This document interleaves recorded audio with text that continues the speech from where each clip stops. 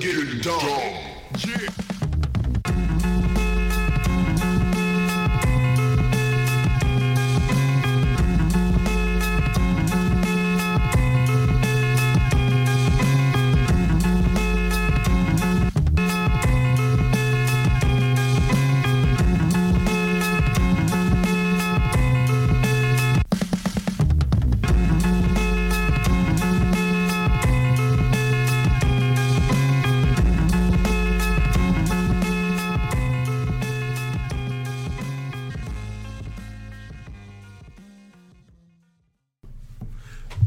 Good afternoon, everybody. This is Chill Time is Will Time. I'm your host, William Moore, and I'm here with a guest that I'm pretty excited about. If you guys were paying attention to the last episode, I told you that I was going to introduce you guys to one of my favorite people that helps fuel my my hobby and my little side addiction of comic books.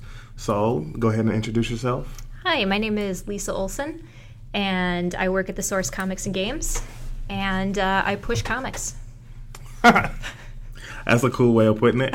So, yeah, for just to let everybody know, Lisa is definitely somebody that that I go to. You know, I have my regular titles or whatnot that I read and that I'm geeked about and excited about. But absolutely anytime that I'm looking to find out about a new title or a new interesting read or whatnot, Lisa is definitely the person that I go to for that. And so I just figured it's only right, only natural that I bring her on for an interview today. So that's exactly what I came to do. So how was your day today so far?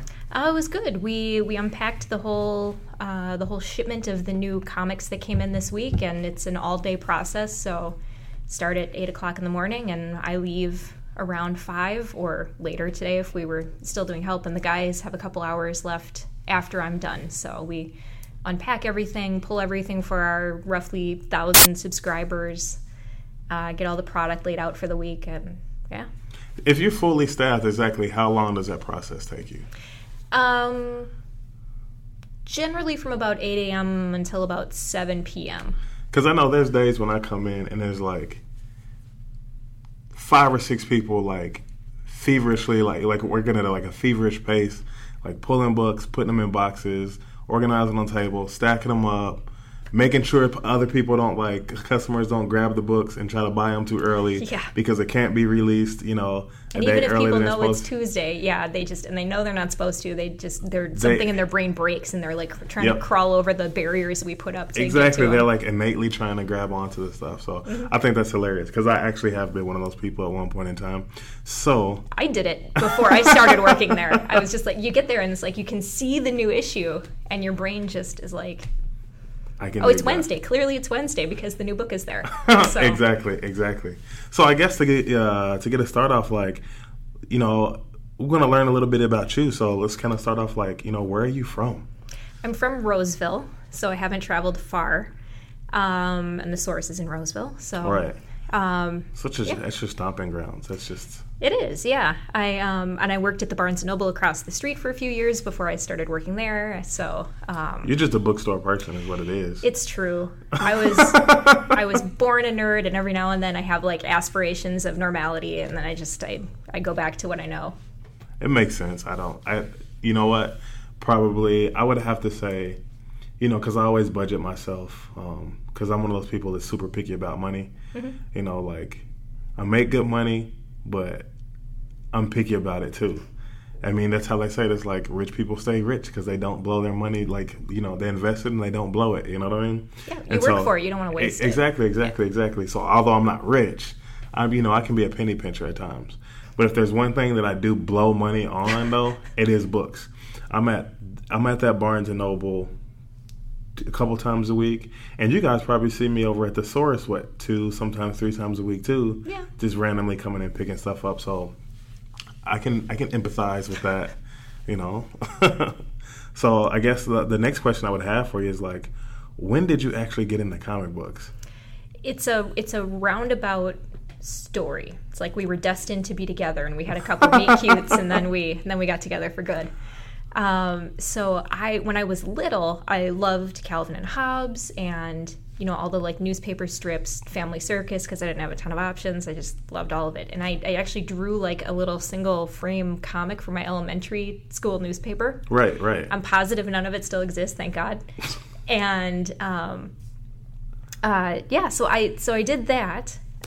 We had, like, I was always really interested in comics, but my parents are very normal people. So when I was asking them for more comic strips and stuff, normal though?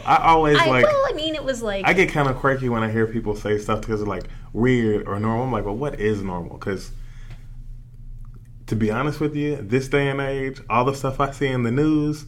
Oh yeah. But this was like the early 90s. Okay. And so they didn't. Siri wasn't there to tell my dad like where to go find a thing he wasn't familiar with. Right. So I don't blame them too much. Like, they helped me try and find all of the newspaper stuff that they were familiar with, but it was a different age in comics and the nerd world. So if you didn't like know about comic shops, you weren't really going to get there. Yeah. Right. So my interest in it petered out a little bit, but we had and it was funny when I was trying to like make the mental list of my favorite comics that is not like a 2-hour recitation of every comic I've ever read. I was thinking about like the early comics I got and stuff, and I remembered that in elementary school we learned about money one year by having like these imaginary checking accounts, and we wrote checks and had to keep track of a balance, and then we had an auction at the end of the year. And it was like, little school supply things and toys and some books and whatever. But one of the things that they had was a Superman comic. Right. And I was so taken with the concept of that book. I blew most of the money in my imaginary checking account in order to beat like 3 boys to get this Superman comic. And I don't think I read it, and I have no idea what happened to it. What? No, I must have read it. So you bought it, you blew all this money, bought it, and never read it. I had to have read it. I'm pretty sure I read it, but it didn't really stick because I had no context for any of it. Like, I thought it was amazing. It was a thing that like was super exciting to me, but I have no idea what happened to it. And then when I was in high school, graphic novels were kind of having a moment in the early 2000s. Yeah, very early 2000s. I kind of vaguely remember, like, I feel like, and I could be oblivious to it, but I almost feel like that is like around the time that manga really started to hit America. That's probably also true. And the reason I'm like skeptical about like making that statement is only because I've never really necessarily been in the manga, so it could have probably been here like long before that, and I just didn't notice it. It's one of those things that's been around to some degree in a lot of places, but it was one of those things that it's had a couple big waves of lots of companies publishing lots of titles at once, and then it kind of peters out a little bit and it's more of a specialty thing, and then it comes back again when Dark Horse picks up more stuff, or now that Viz is like a huge power player in the manga world, and right. Crunchyroll and all the streaming anime stuff, it's big again. But I think that was around the time that there was just a big uptick in interest in graphic novels. Right. And I read a book called Blankets by Craig Thompson, which is an autobiographical coming-of-age kind of story, but his art is just gorgeous. He uses these really, really thick, bold lines on a lot of things, but he really varies his line quality. And then he takes like 4 years off and then comes back and has another spectacularly drawn thing.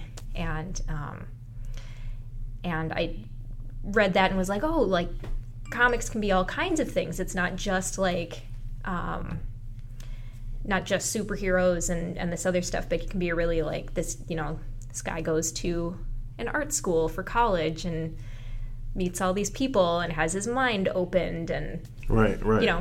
It's one of those books too that I read it at the right time, and it made a huge impression, and I read more and more of them, and then the downhill slide into professional comic book sales kind of went from there. So yours is just like a long, like a gradual progression then, starting from like you were younger. Yeah, and it kind of, and there was like a long time off Yeah. And then another kind of while in college too, where I was in college and I was busy and I liked it and everything, but then when I had a little bit more free time towards the end of college, I got back into it again, and then I was buying comics on a regular basis at the Source before I started working there.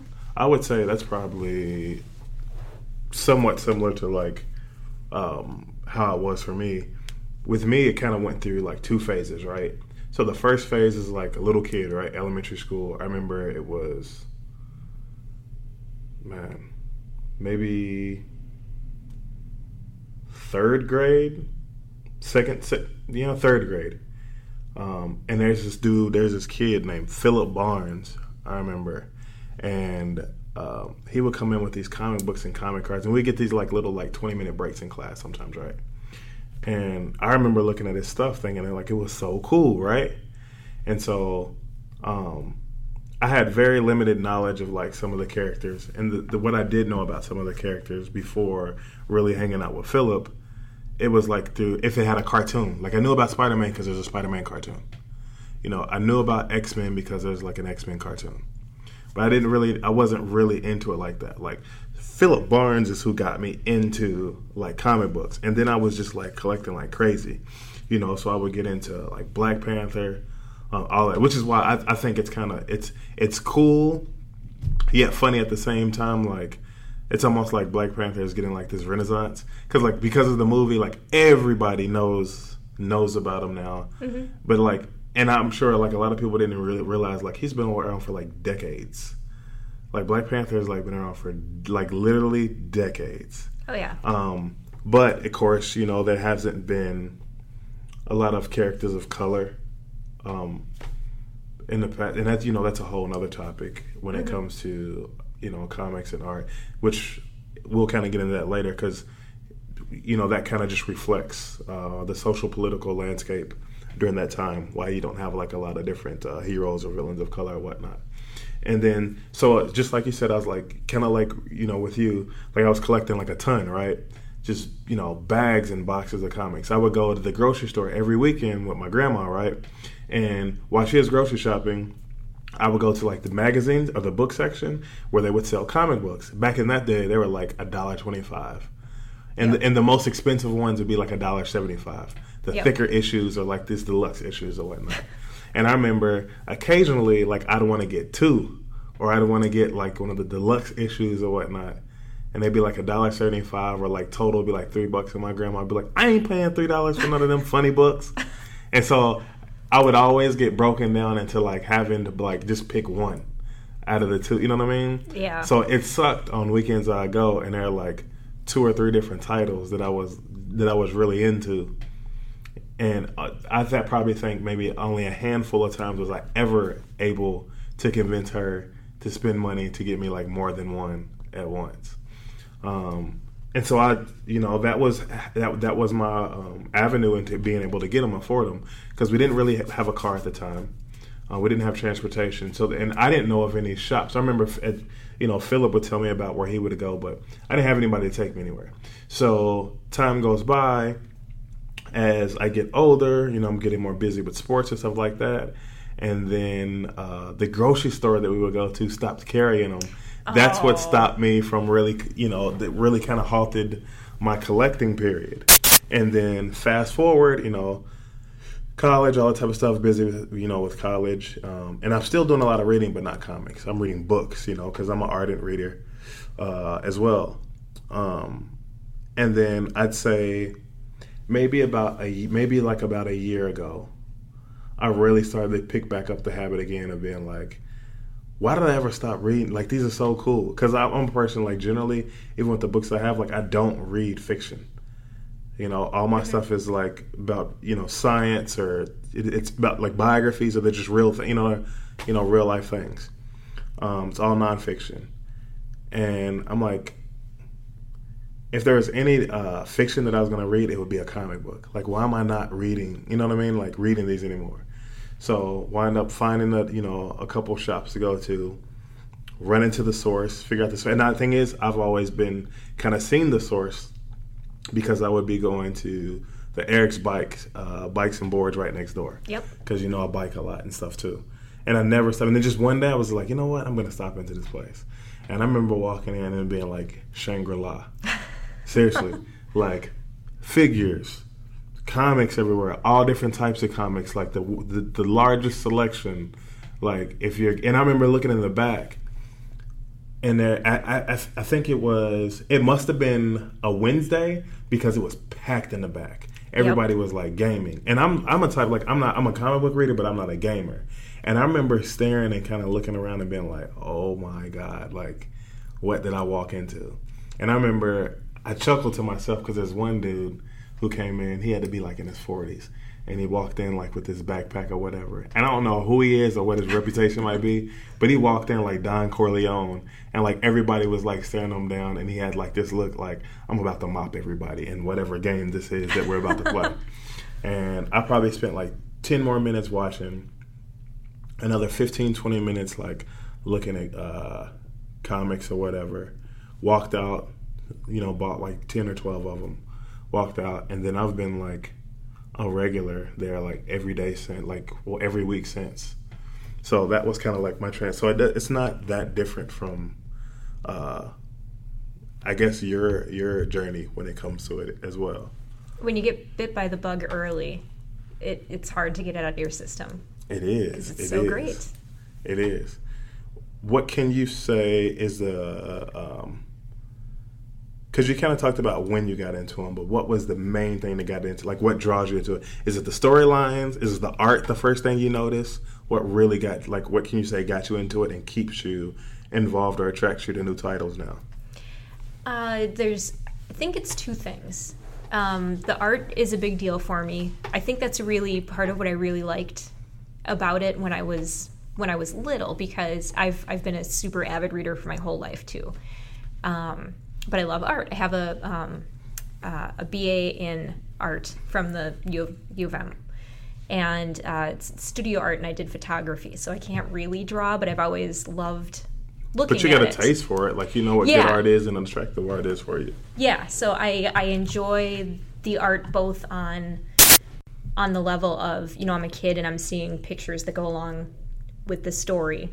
Like, I just love that basic concept. And then the formal training that I have in, composition and narrative art, because it's very different than like a portrait. Right. It's the sequential quality of the art makes it very different from all the other visual art that you see, and I think it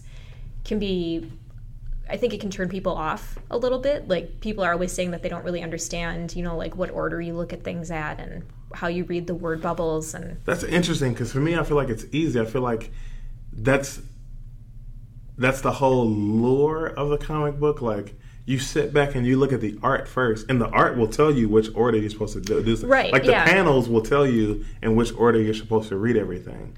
I think if you get confused about which order you're supposed to go or whatnot, it's because you're not actually paying attention to the panels. Because I feel like the panels, like, really lay it out. Yeah, and I think it's asking your brain to work in a slightly different way, because we're so used to looking at, like, little boxes of text that give us directions for left things. Left to right, yeah. Yeah, and it's like, you expect the text to give you an instruction for how this thing reads, but it's a different process, and really good artists and writers will, rely on the stuff that's not there, that is supposed to be there, like, like a book where you fill in information that you don't have, and you make the assumption that your reader is an intelligent person who can follow along with this, when you can leave something up to their imagination. So, but not everybody falls into that super easily. Right. And now I think that the mainstreaming of nerd culture has been really good and kind of bad for comics, because people see, like the comic book guy from The Simpsons, and and you think, and that's like a reference that everybody's got right away. It's Sheldon from The Big Bang Theory and the comic book guy from The Simpsons. And the thing is, it's so, like, it's not even really like that. No, and it's because I remember you and I talking about it in the shop one day, and I was like, people who enjoy comics or are into stuff like that, like, we come from all walks of life. Yeah. Like, nobody expects for somebody who looks like me of my stature or whatever, to be somebody who's totally into comic books and stuff. Mm-hmm. And when people know about all my other interests, they're so like all over the board. Like this is just like the last thing they expect. Mm-hmm. And so I remember talking about on other podcast episodes about how I have like these statuettes and stuff and figures of different characters. Like I got a huge Black Panther one from the Kotobukiya series. Like that, that huge one. Yep. I got Ironheart, Spider, Miles Morales. I like have all these figures like in my, on my desk area at work, and how people will like make comments and make fun of it. But guess whose desk they spend a lot of time at? Right. People always stop by my desk to look, and then it turns into like a 30, 45-minute conversation. Even for people who like don't even work in the building. Like I've had like delivery men like walk by, double take, come back, and then we've sat and we've had like a 45-minute conversation about the movies or something like that. Mm-hmm. And so it's interesting to me like that. I guess it isn't. It's interesting, but it's not shocking to me that everybody's image of a comic book fan or whatever is this nerdy type of person or whatever, or the image of what a nerd is, because I am a nerd and a geek, but I don't fit with everybody's stereotype of what that is supposed to look like. Yeah, but it kind of, I think it relates to what you're saying about a reflection of the socio-political environment that stuff is created in, and why representation is great in books. Yep. Because, like Kamala Khan, who is Ms. Marvel, is Pakistani-American, and her parents, she's got like a mixture in her family of people who are really conservative and traditional Muslim, and people who really don't identify with it much at all. So she's constantly surrounded by this.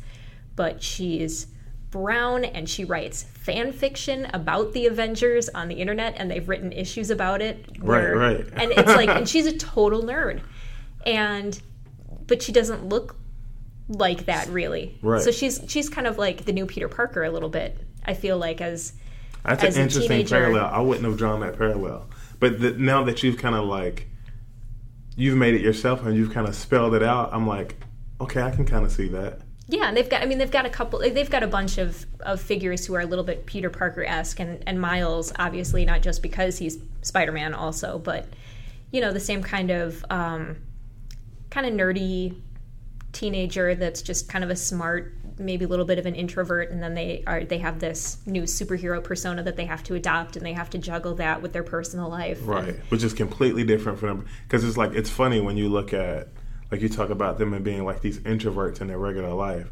They're like super witty and outgoing, in their superhero life, which is a complete opposite of what they. So it's like, I find it interesting, and like a question that you can kind of wonder, like, are they really introverts? Because they show like this very extroverted type of behavior and attitude, in their nightlife, or is that because nobody can see who they really are? So it's like it's easier to put on to open up and be who you are deep down or whatnot. Yeah, well, and I think too that I feel like the teenage characters are the ones that have like the biggest difference between their superhero personality and their normal life personality. Yeah. But I think that too has something to do with them working out who they are as people, and they just have this opportunity to, when they put on the suit, they can do whatever they want, right, and not have any repercussions as a result of that. So it's great responsibility, great power, that trade-off and everything. But at the same time, then too, there's like a more lighthearted side of that too, where it's like you great opportunity, great power, great responsibility. I can dig it. So this next question. And I gotta admit, when I wrote it out, I was eager to be in all the different conversations I've had with you, and I know how into comics you are. I was really interested to want to get the answer to this question, and that question is: have you ever thought about writing your own comics as an adult? I've kind of thought about it. By working in the industry, I've made friends with lots of people who work in the industry, so I get to meet the people who write the books that I really like, and in some cases get to hang out with them and drink with them and be friends with them online and stuff. And it really figure out their thought process and the whole nine. And it's a like the creative process of making a book is really grueling. Is it really? Yeah, it's there's I'm trying to think of who to. Okay, so Patrick Rothfuss was just on an episode of the Wednesday Club, which is Geek and Sundry has their channel that they do, and they have a bunch of different shows on it. And one of them is they've got like every Wednesday they have Amy Dolan, who is a woman who works at a comic book store in LA, and then Matt Key, who is a commentator on the network, and Taliesin Jaffe, who is one of the people who plays on Critical Role. Yeah. And they talk about comic books and stuff.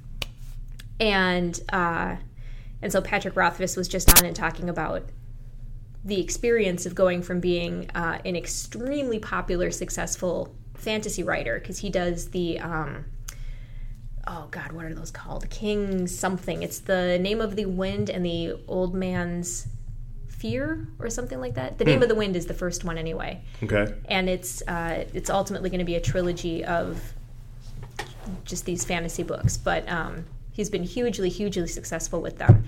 And so he was talking about, he's writing the Rick and Morty Dungeons and Dragons comic book. Ah, okay. That will be coming up, which is something I'm very excited for.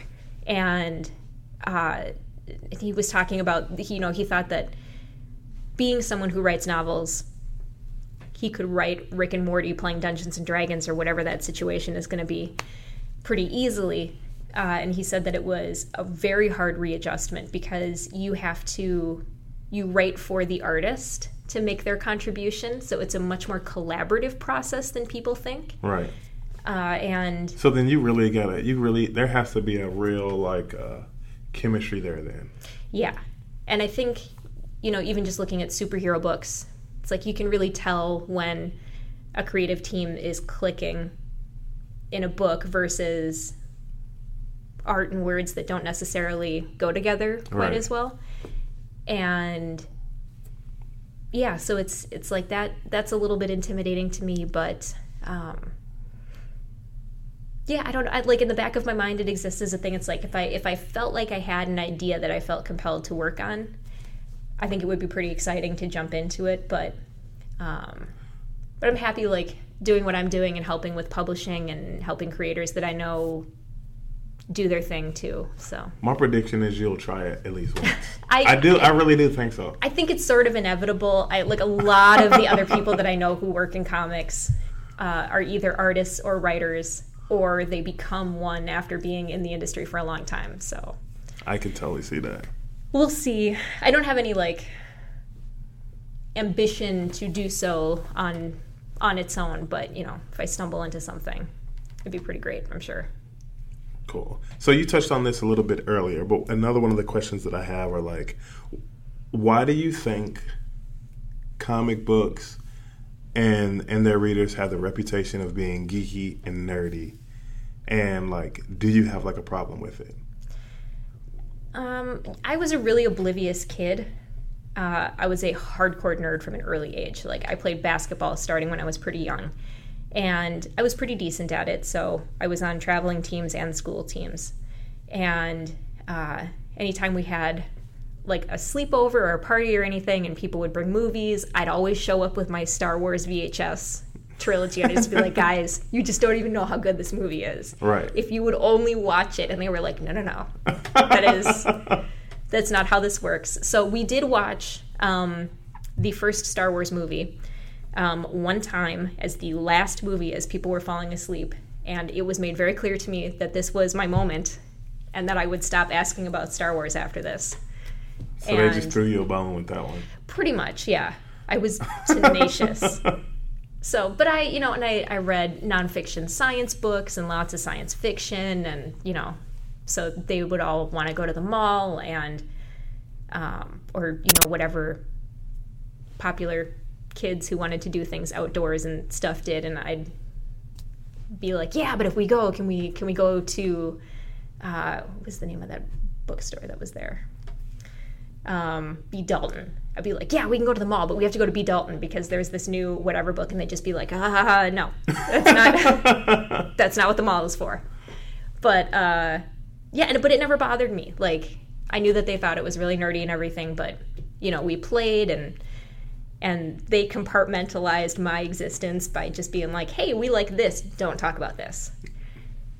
But, and I had so many other interests that it didn't really bother me, so I never felt like legitimately ostracized because of it. Okay. And I definitely understand how a lot of people can.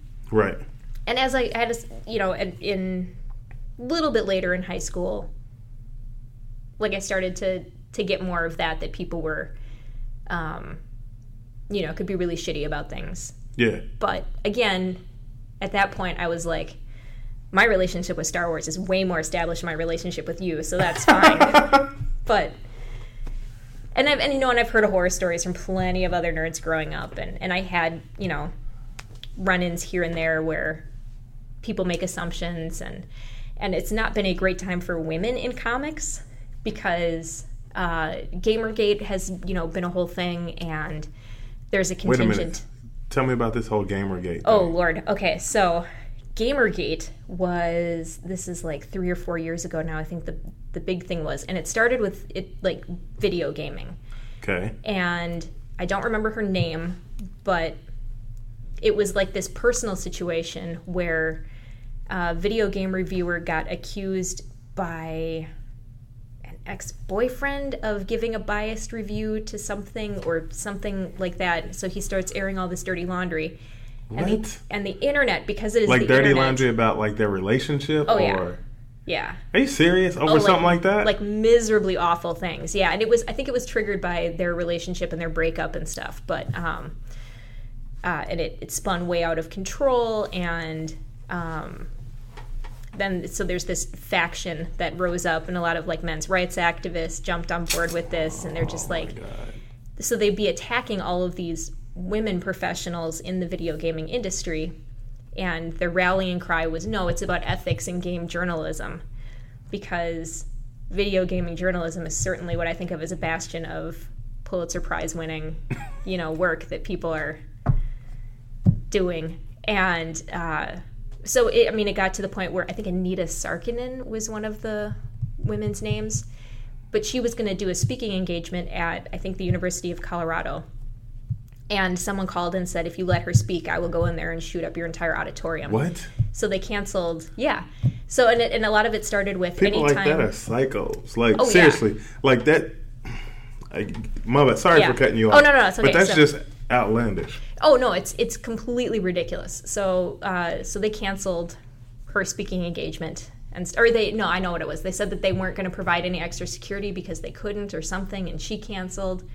The point was it wound up getting called off, so they basically caved to this threat. Capitulated to this idiot. Yeah, and so doxing is really popular with the Gamergate community. So if they don't like how someone, usually a woman, is engaging with them online, which is usually telling them that they're full of shit for being ridiculous, they just dox her and post all of her personal information and then death threats and rape threats and just like horrifically ugly, awful stuff. And there's a contingent in comics pretty as much well. The same thing that happens to women when they are really trying to make their mark in any industry, not even just video games or like literature, but like you hear about this type of behavior from insecure men when it comes to women in any, like absolutely any and every industry. And I feel like it's only gotten worse like the past couple of years. Oh yeah, yeah. For obvious reasons, we don't really need to say, but we all know. Sure. But yeah, so wow.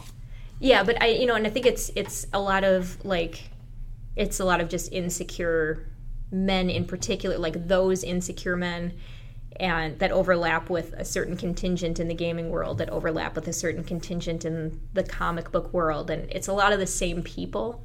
Right. And they spread and use a lot of the same tactics to harass people, and so they've popularized the concept. It's sort of come down a little bit after the last year or two, but the concept of the fake geek girl. So there was this idea that women who were cosplaying at conventions were only going for attention. Because when I think of... That simply doesn't make any sense. It doesn't. Because, like, we just finished talking about how, essentially, the culture, and on a broad scale, is usually ostracized. So what type of positive attention are you going to get from that anyway? Right. But it's like, oh, you get all these hot girls who like anime outfits, and they dress skimpy and come to a Comic-Con to get their picture taken and stuff. And I don't know exactly how these men think that this is like a beneficial situation for them, because it's expensive and time consuming to make those costumes. It's expensive to get a pass to a convention to walk around. And like, so you're dumping a ton of time and energy into this. And then a lot of people, if they're going to be walking around in like super fancy armored underwear, they're going to like work on their fitness a little bit before they walk around on a convention floor in front of people. So it's like a hobby, like a very time-consuming hobby for people to do this. Right. But in the eyes of this crowd of men, scared little boys. Yeah, they've been yelling for years that women won't pay attention to them and won't take what they do seriously. And then they have all these women who are showing up because of the rise of manga and some of this other comic stuff. And now they're upset because somebody else is taking the glory. They're like what do they call those guys? The incels? Yes. They're like those jerk-offs. Like, yeah. Whatever. I'm not even going to give them any airtime right now. Right. But you get a certain commonalities that all of these groups of people have, and then, they're the ones who are on the internet, who have the time and want to devote the energy to sitting on the internet for several hours a day just bugging people about stuff that no one really wants to spend that time on. So, I have strayed from the original question. It's all good. So okay. one thing you'll learn about me, and you'll learn about my podcast, once you start having a good conversation, like, it's so easy to go off on a tangent. Like, that's just what it is. So you're good. Okay. That's what it is. Okay. But yeah, Gamergate's the whole thing. But, and I think I remember what the question was. Like, I think that is part of what gives people a really bad impression of the gaming industry, is because, whenever anyone really feels like relating a story about this, it's going to be with one of these grognards who's just gross and wants to harass people. And I don't remember which magazine covered Gamergate, but there were a couple articles that kind of were in the mainstream media being like, there's this really weird phenomenon happening on the internet where people are like going to war with each other and doxing and all this other stuff. And so it got enough attention that... I just learned something new because I didn't know what doxing was. Like, oh yeah, you just kind of taught me what that was all about. Yeah, so it's a whole ugly thing. So a lot of, and I think that there are a lot of people who maybe heard little bits and pieces about this and just kind of know how these type of fans conduct themselves online. Right. And that just makes the whole thing unappealing. So it reinforces the image of, a guy who lives in his mom's basement with all of his boxes of comics and action figures and is going to be a total dick if you don't know every single thing. So with the fake geek girl thing, the tactic that they used against these horrible women who were paying money to go to their nerdy comic book events was to basically quiz them and demand that they show them their breadth of knowledge. Yeah, you have to prove that you're a real geek girl.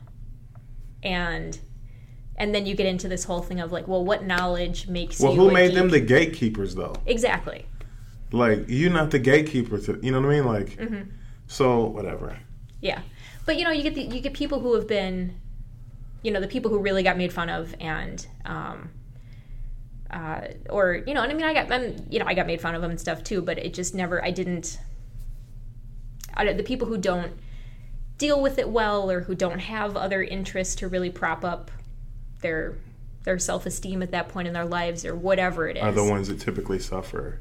Right. Like the most. Yeah, and then they see if someone else is going to come in and try to act excited about something and act like they have ownership over this thing that these people have been tortured about for their whole lives. I understand their a little bit of the emotional reaction that they might have to that, but then the answer is not create a new kind of social warfare on the internet to drive people away from the thing that you want people to like, so that it can keep happening. Because if you limit the people who can enjoy comics to a small group, that does not mean that it's going to be an industry that can continue to make new things that you want to see. For sure. So it's a lot of not good logic being deployed by these people. Right. So, yeah. I personally, like, as far as, like, why I think that they have, comics and their readers have the reputation of being geeky, I think that's just an age-old, like, concept of kind of like what you said, like, these images of, like, unathletic, introverted, skinny folks who, you know what I mean, like, who, like, have no friends or whatever, so they find their lives, like, in this fantasy world in books and, like, action figures or gaming or whatnot. And I do and I don't see a problem with it. I do see a problem with it from the standpoint of when it comes to the point where you're like, where it's crushing somebody's self-esteem.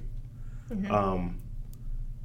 At the same time, I don't see an issue with it because I'm not a person that suffers from those issues. Mm-hmm. Like, I was that skinny, funny-looking, nerdy kid that everybody had jokes about and picked on when I was younger. And then, like, now I'm 6 feet and 240 pounds. Like, people at work will make little funny remarks about, like, back stuff like this, but, like, nobody does it, like, maliciously. It's a totally different type of, like, joke than what it was when, like, I was, like, a little bit, like, I was a little kid. That's different. But another reason that I would say, like, it doesn't bother me is because, like, I don't allow the words geek and nerd to be, like, weaponized. They can't be weaponized when you're, like, talking about it in terms of me, because, like, I wear those terms like a badge of honor. You know what I mean? Like, mm-hmm. It's cool. Like, I've said before, like, I have this saying, like, some people think inside the box. Other people are allotted or applauded for thinking outside the box. I'm the one who says, why are you in the box anyway? Mm-hmm. Like, I've always kind of been, like, out on the fringe or whatever, so I really don't care. Like, and because when you're out on the fringe like that, one of two things will happen. You do lose lose self-confidence and you become a follower, and your self-esteem is low. Or you're so used to being on your own and doing your own thing that you develop this immense amount of self-confidence. And so you're always cool with, like, these different labels or these different titles, because to you, or like to me, like, when I'm hit with these different labels or different titles or whatnot, all they symbolize is that I'm not like you, which is cool. I never wanted to be like, I developed that mentality to not be like anybody else anyway. Mm-hmm. So I'm cool. So when people use those type of, like, terms or whatever with me, like, I'm like, cool, that reinforces exactly, like, what I want to be. Like, not like you. You want to be like everybody else. Like, cool. Like, to me, that's being a square. Like, you're unoriginal. So I'm cool with that. So, like I said, like, I kind of have, like, a love-hate response to that. Like, it's just good and bad, and I think that it really depends on that individual, kind of much to, like, you kind of alluded to a little bit earlier. Yeah, well, and I think it's ironic that comics have the reputation they do, because when they started in the 30s and 40s and for several decades after that,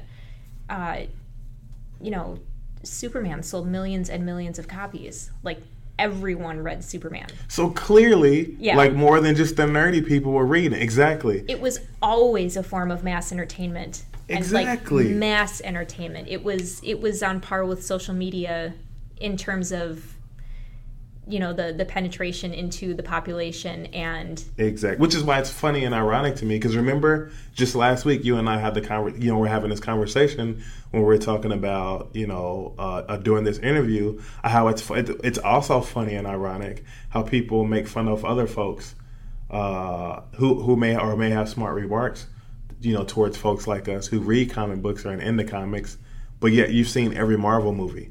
Right. It's the same damn thing, except you're looking at it on the screen. Yep. It's the exact same damn thing. So what are you then? Like, yeah, and it's a different medium. It's the same thing. They get delivered. Same exactly. Matter of fact, I'll even argue that as great as a lot of the movies are, much like they say about all stories, when it comes to the book and the movie, the book is always better. Yeah. Like the actual comic series, if you like take your head out of your butt, quit looking at it as like a nerdy thing that you can't subject yourself to, and actually read a whole series, the storylines in there are a lot more riveting than watching the actual movie. So if you love the movie, then you'll love reading the actual comic series. Yeah.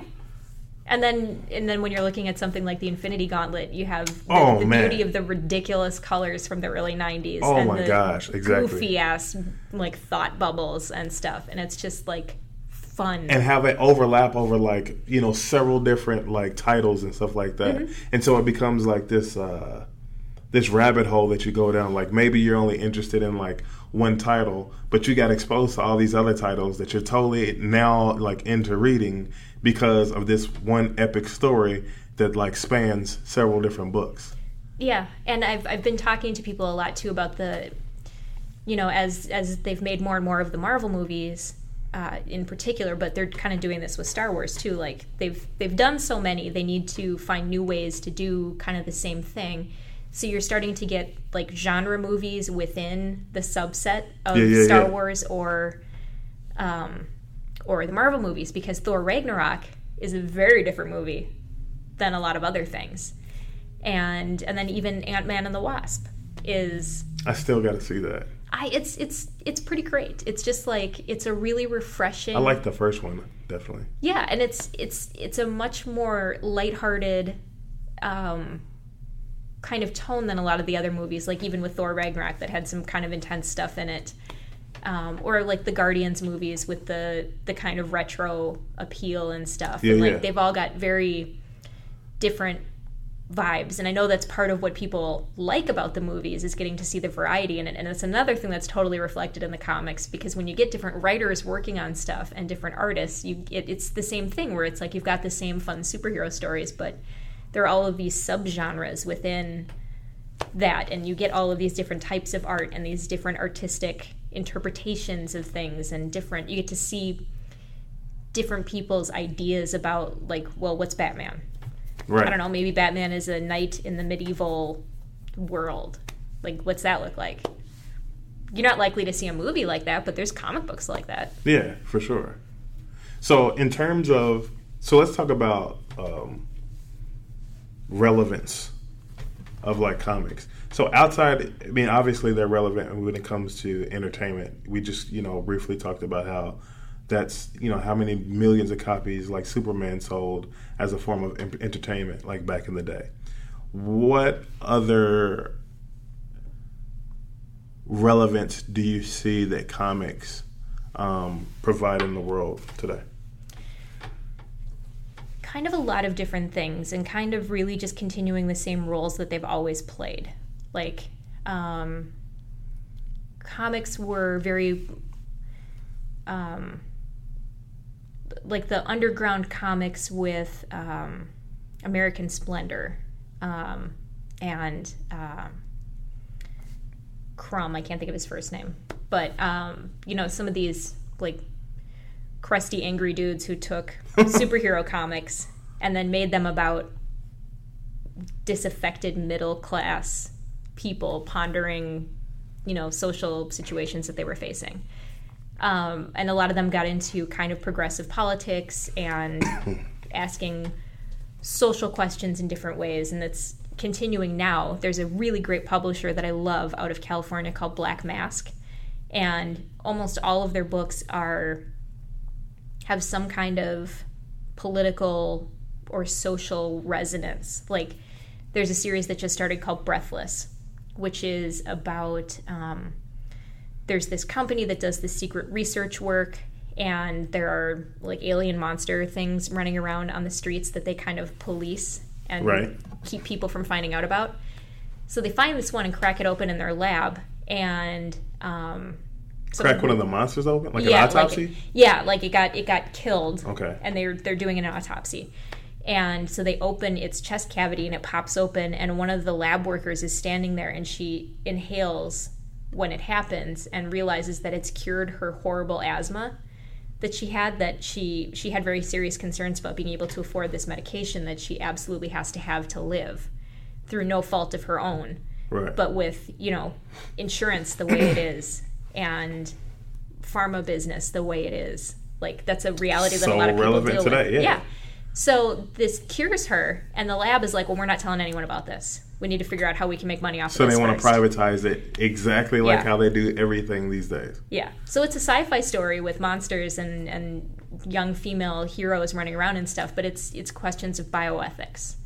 They have another one that just started called Come Into Me, about a guy who develops this technology where you can actually switch people's consciousness from body to body.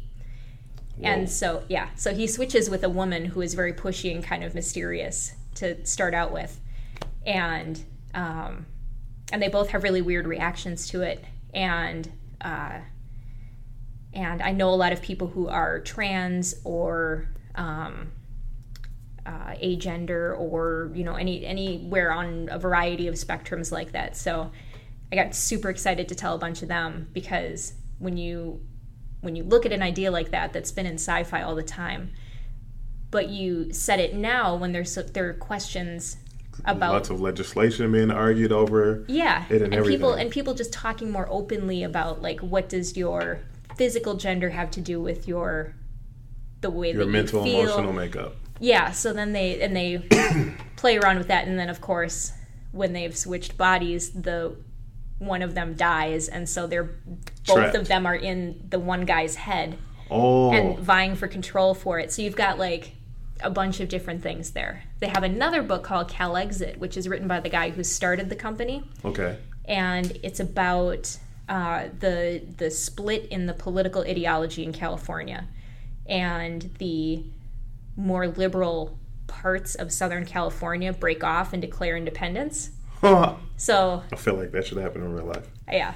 So and there's legislation about that now, splitting California into 2 separate states that they're trying to get on the ballot, or it is on the ballot or something. But so he was just weirdly right on top of all of this stuff as it's bubbling up, but he lives there too, so it's right. But so they send in the National Guard, and the president is based on our current president, and so you get this situation then where there are, like, loyalist cells that break out, and you've got, like, a mini civil war happening, but they're trying to not have it be a civil war. And the central character is, like, this bike messenger guy that runs around and does deliveries between all these different groups, and he gets stuck in kind of one of the core conflicts with people. But then Matt Pizzolo is the name of the guy who writes the book and who runs Black Mask. He decided that when he was looking at all of this, that he wanted to have it be more involved with real life than just this kind of, well, what if kind of thing. Yeah. So in the back of each issue, he started doing features on different, like, grassroots politicians in California and talking about the process of getting involved with local politics and how that keeps you moving up a chain and what grassroots is and does. And by the 2nd or 3rd issue, he was using the money that he was making off of the book to form his own political action committee. Wow. And then reporting on, like, how he went about doing that and what he's doing with it. So all the money that he's making from the book is being put into this political action committee that is working to actually make real change happen. Yeah. And working with politicians that have views that are kind of similar to, but obviously not as drastic as what they've got going on in the book. But it's really fascinating being like, are these ideas that you like thinking about, is this kind of a neat fictional thing to you? Well, this is all going on in the real world to some degree. So here's how you can be actively engaged in all of this. Yeah. And they've got, like, a lot of their books are like that. And I'm trying to think of any more off the top of my head, but it's like every single one of their books. That's super cool. Yeah. Did they carry any of those at the source? Oh, yeah, all of them. I'll have to go check those. Matter of fact, tomorrow, because I'm sure I got stuff in the box I need to get. Yeah, and I just reordered Breathless and Come Into Me because I've been talking about them so much that I keep going through the issues on the shelf. So. All right, so I'm gonna have to pick some of those up. Mm-hmm. And I think the first trade for Calexit is coming out in a couple months. So, okay. Because they sold through the first 3 printings of the first issue, which is just unheard of for a publisher that small. Wow. So it's cool that they're finding there are audiences for this stuff out there too. And then you've got other things like. Why don't you briefly kind of talk about, because I remember you kind of hit me to that. Remember, I picked up that miniseries Noble, and sure. I thought it was pretty cool that you're telling me. So that's a black-owned publisher, right? Yeah, and I'll look up his name real quick while I'm talking about this. Yeah. But Lion Forge is the name of the publisher, and they have this whole line of superhero comics. And it's geared around like better representation of people of color, correct? Yeah, like that was kind of the goal. Was they walked into it being like.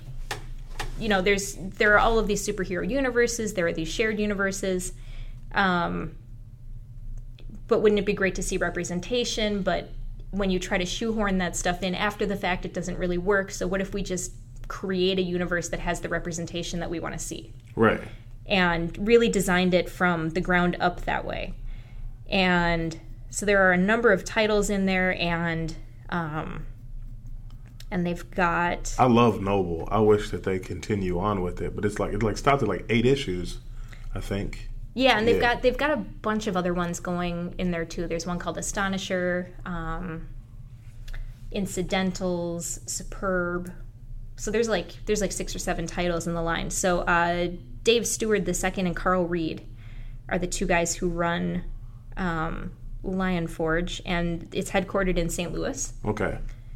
And they have they've hired a whole bunch of editors and people who work there that are people of color and women, and just like an actual really trying to diversify and so it isn't it's not forced when they're coming up with the content and stuff too. It's people who can actually relate to some of the stories and the feelings or whatnot of the characters that they're absolutely. And one of the guys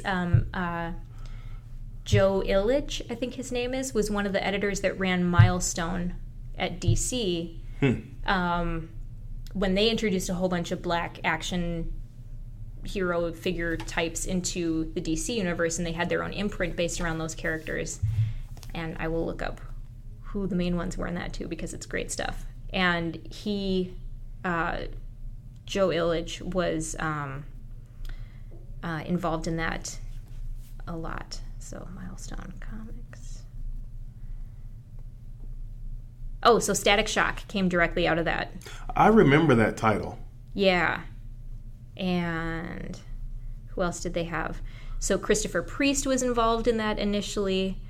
And he did Black Panther back in the 90s?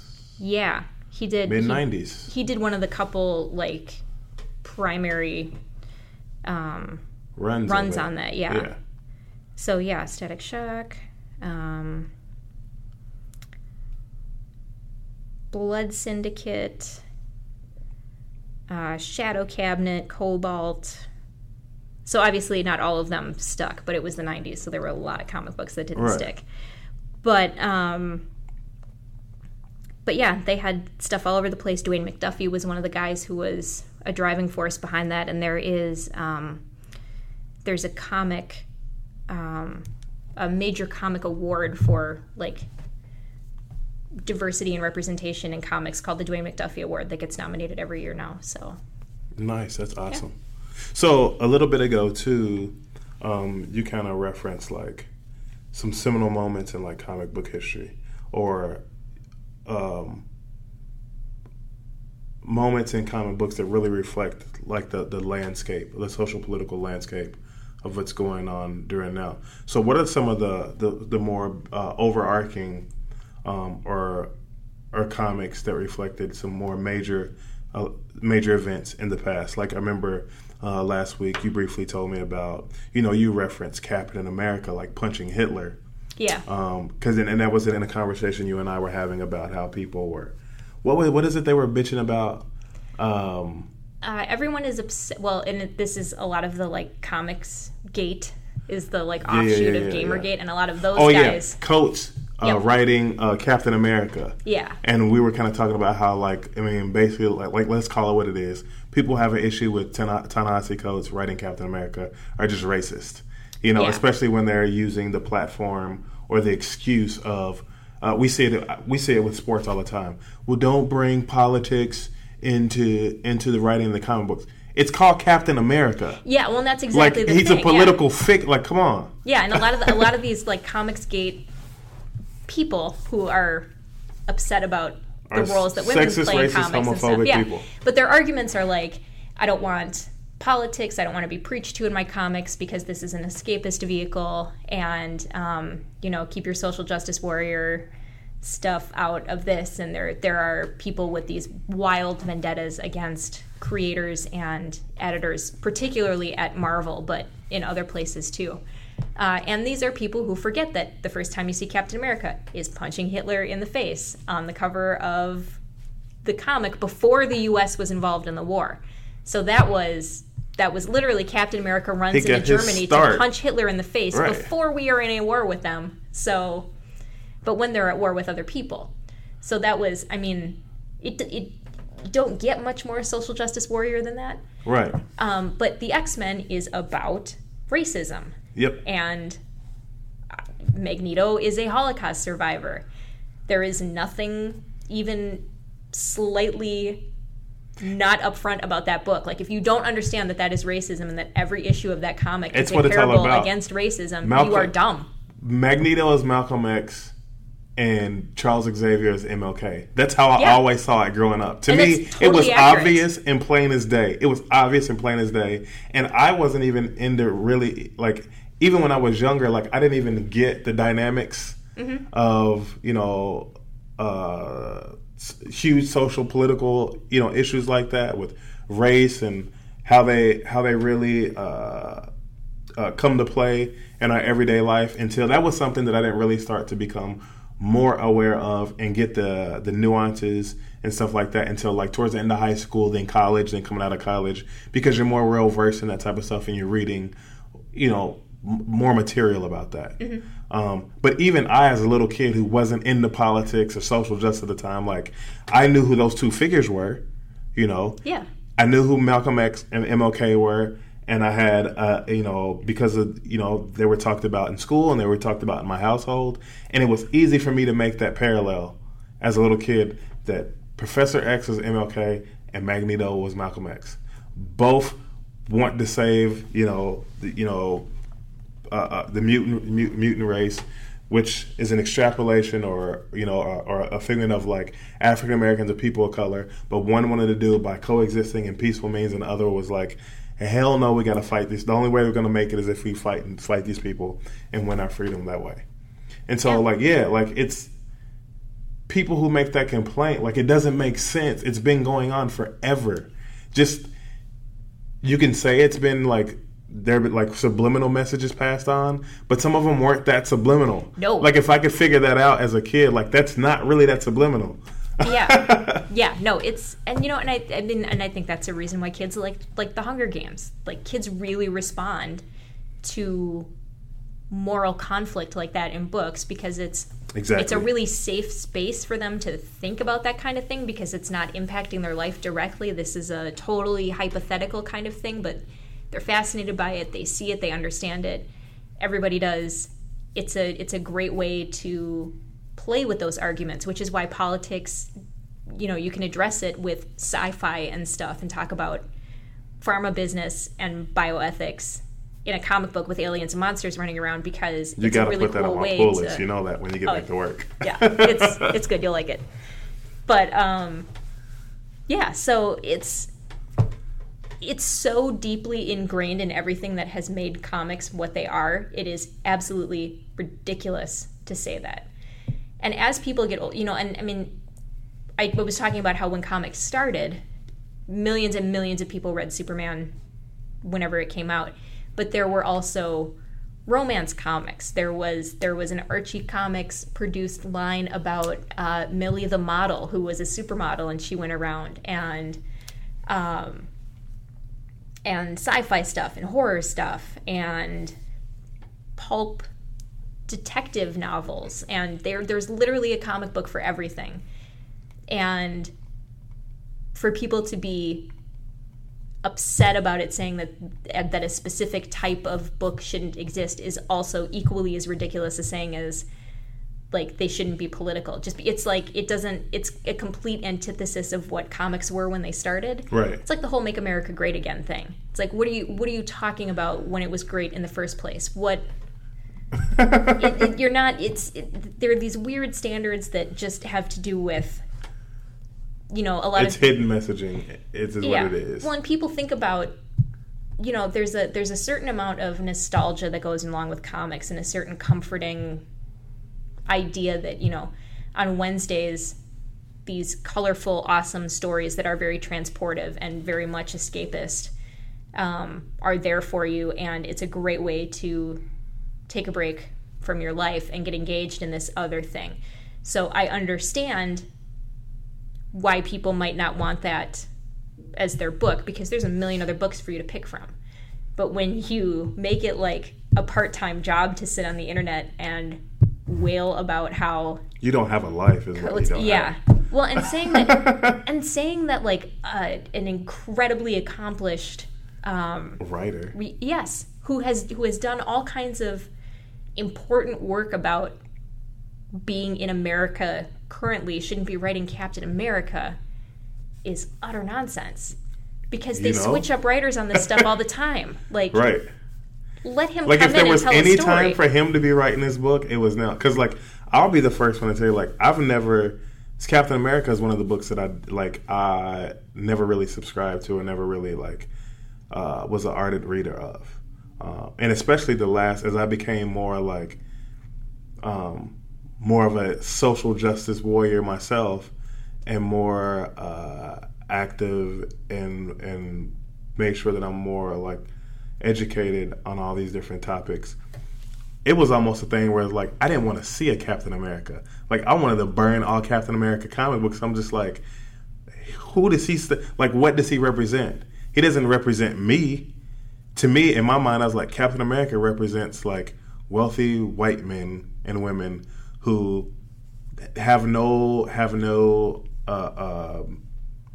desire to make me feel included in this country, much the way I felt about like how I feel about Independence Day, like independence for who, right? Or the Star Spangled Banner, stuff like that. So when I heard, I've read a lot of almost all of Coach's material. When I heard that he was writing, when you first, because I learned about it from you. When you told me he was writing, I was like, okay, now I'm going to start reading it. I want to see if he does what I think he can do, if he can turn me on to it. And I bought the first issue, issue that he wrote about it. And so far, I can kind of see that first issue really reflects this day and age. Like some of the things that are talking about, I was like, okay, I think I can actually start to read this title.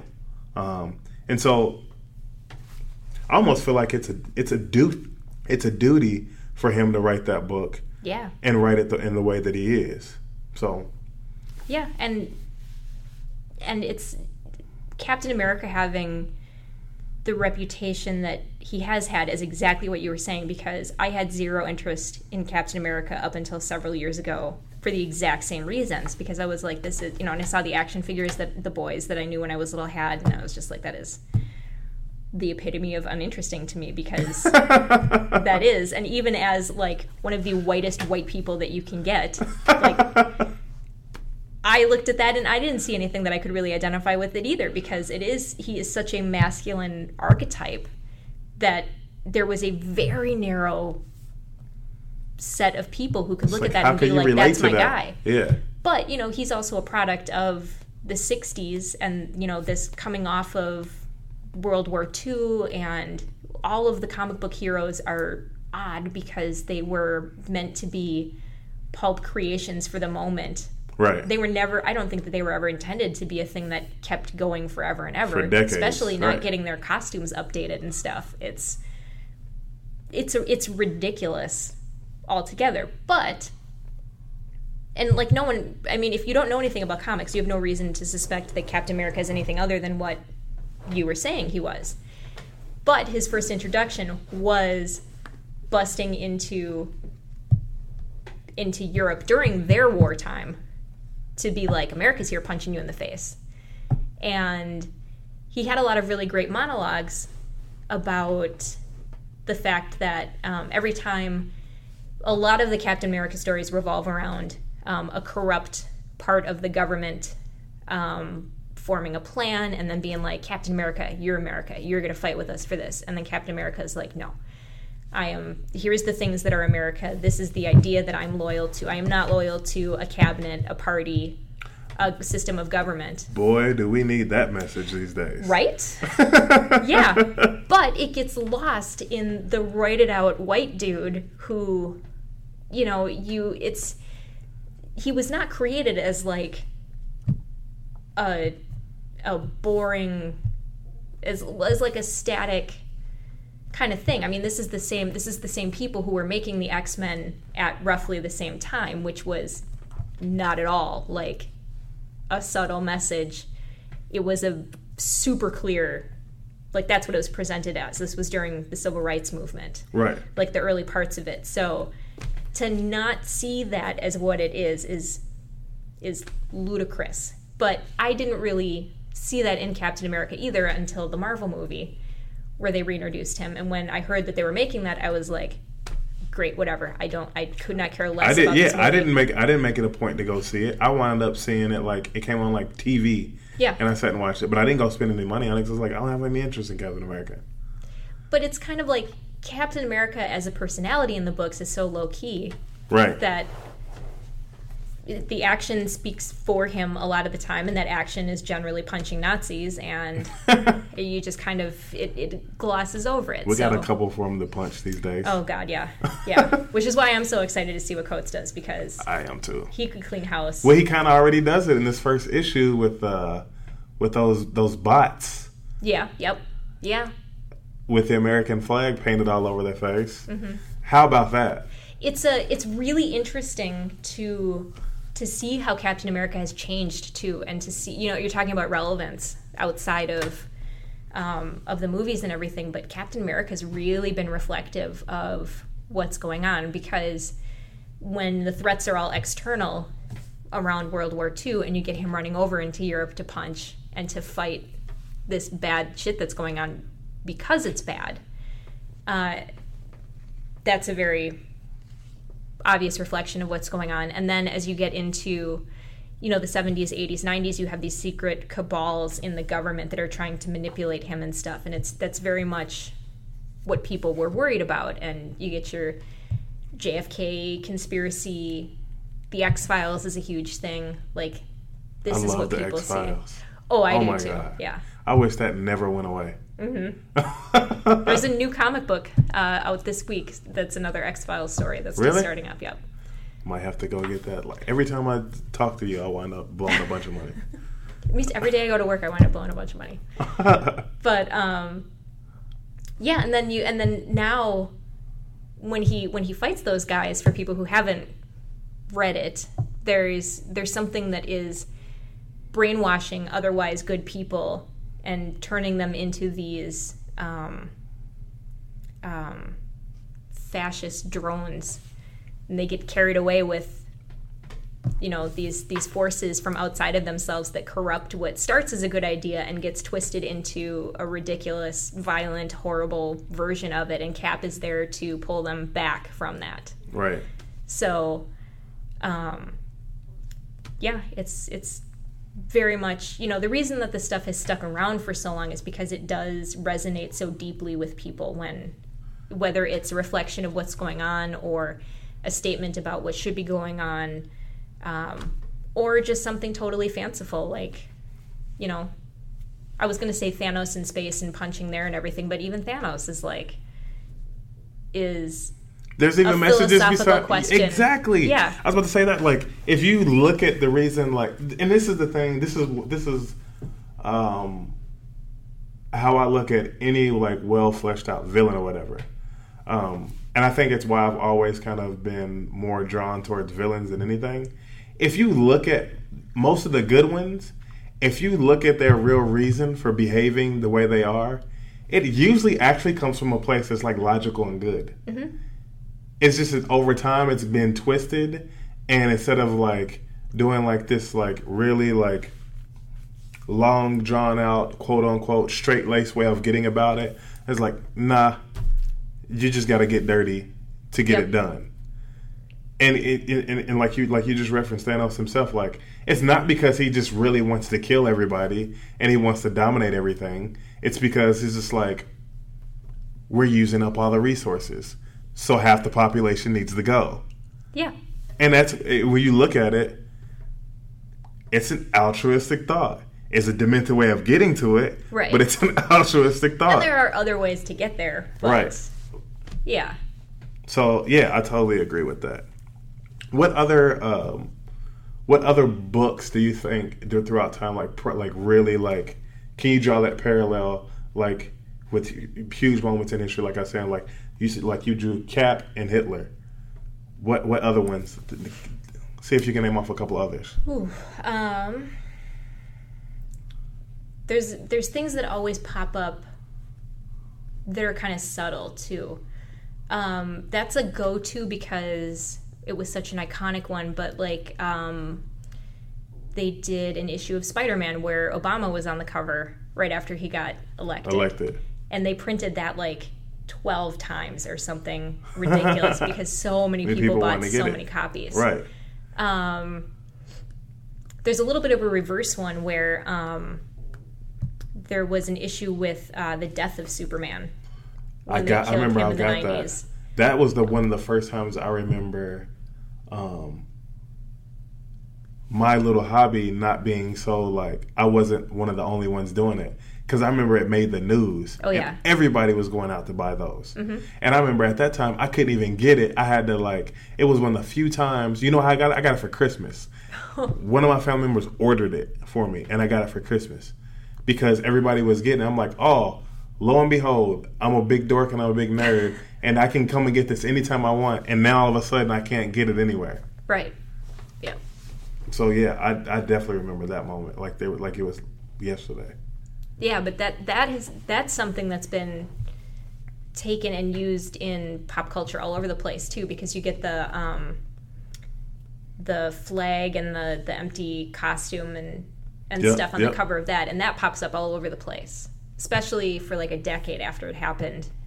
They did it on other magazine covers and all over the place. Superman fought Muhammad Ali in an issue, and I think it was a draw. I think they agreed to call a truce in that.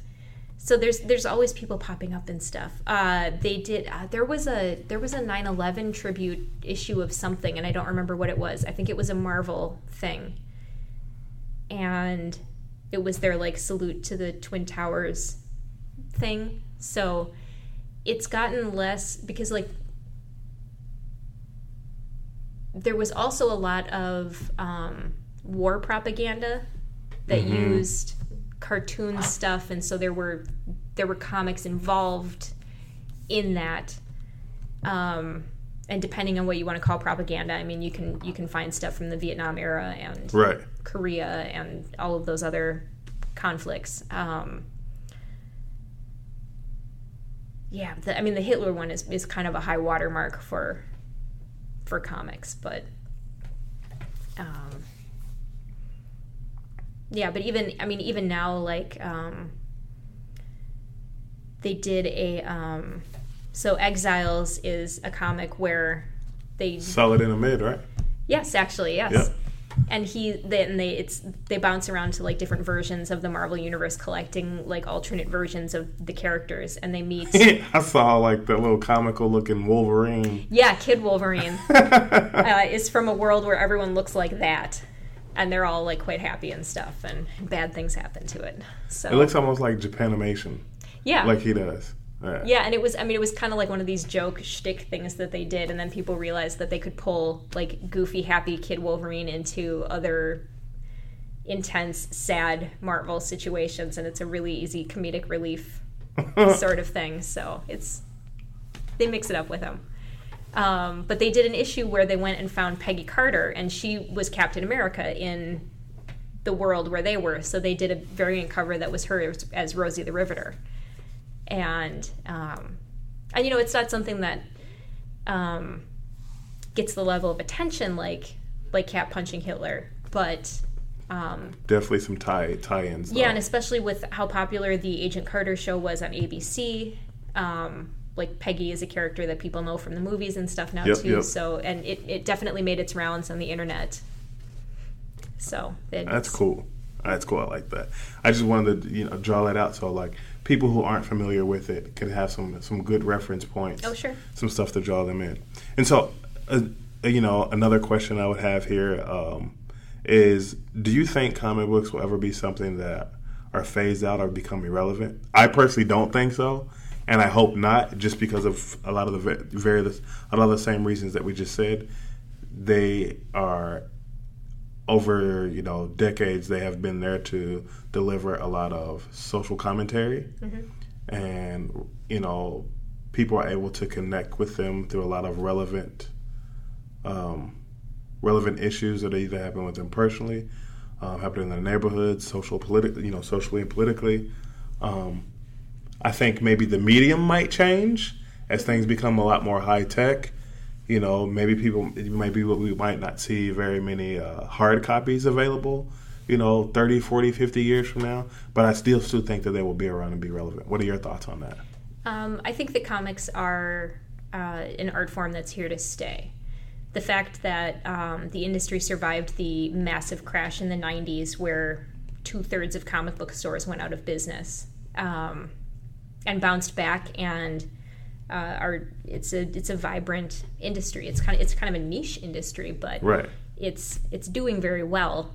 And it has something to do with the movies, but it's also the fact that the movies were successful because those ideas existed in people's minds, and everyone was like, oh, I love Spider-Man. I'm going to go see these movies. And I think people, much like, maybe you and I kind of talked about our experiences, once you kind of got into it, like, people are, as they go through different stages of life, they're wanting to kind of reconnect to that part of their childhood or that fun part. As we're seeing every day in the news, and there's so many serious things going on in the world today and with our lives. Even though a lot of these stories are revolving around very important issues, it's still like a fun way of packaging it to it and delivering it to you. So it's not as depressing as looking at the news. You know what I mean? Yeah. And so I feel like people are wanting to connect back with that, and that's another reason why I don't feel like it will ever go away. Yeah, well, and I mean, just the fact that every issue of comics is packaged in, an artistic creation. Right. Like, there's not that many places for drawing and painting to enter into your life, but when you're reading a comic, that's absolutely what you're doing. The art is there, and it's as important as anything else that you're looking at in there, and you just don't see it anywhere else in culture exactly the same way, because photography kind of usurped so much other illustration in all kinds of publications. Right. Not that like I said, my emphasis in my degree was photography, so I certainly don't have any problems with that. But it's just the way it is.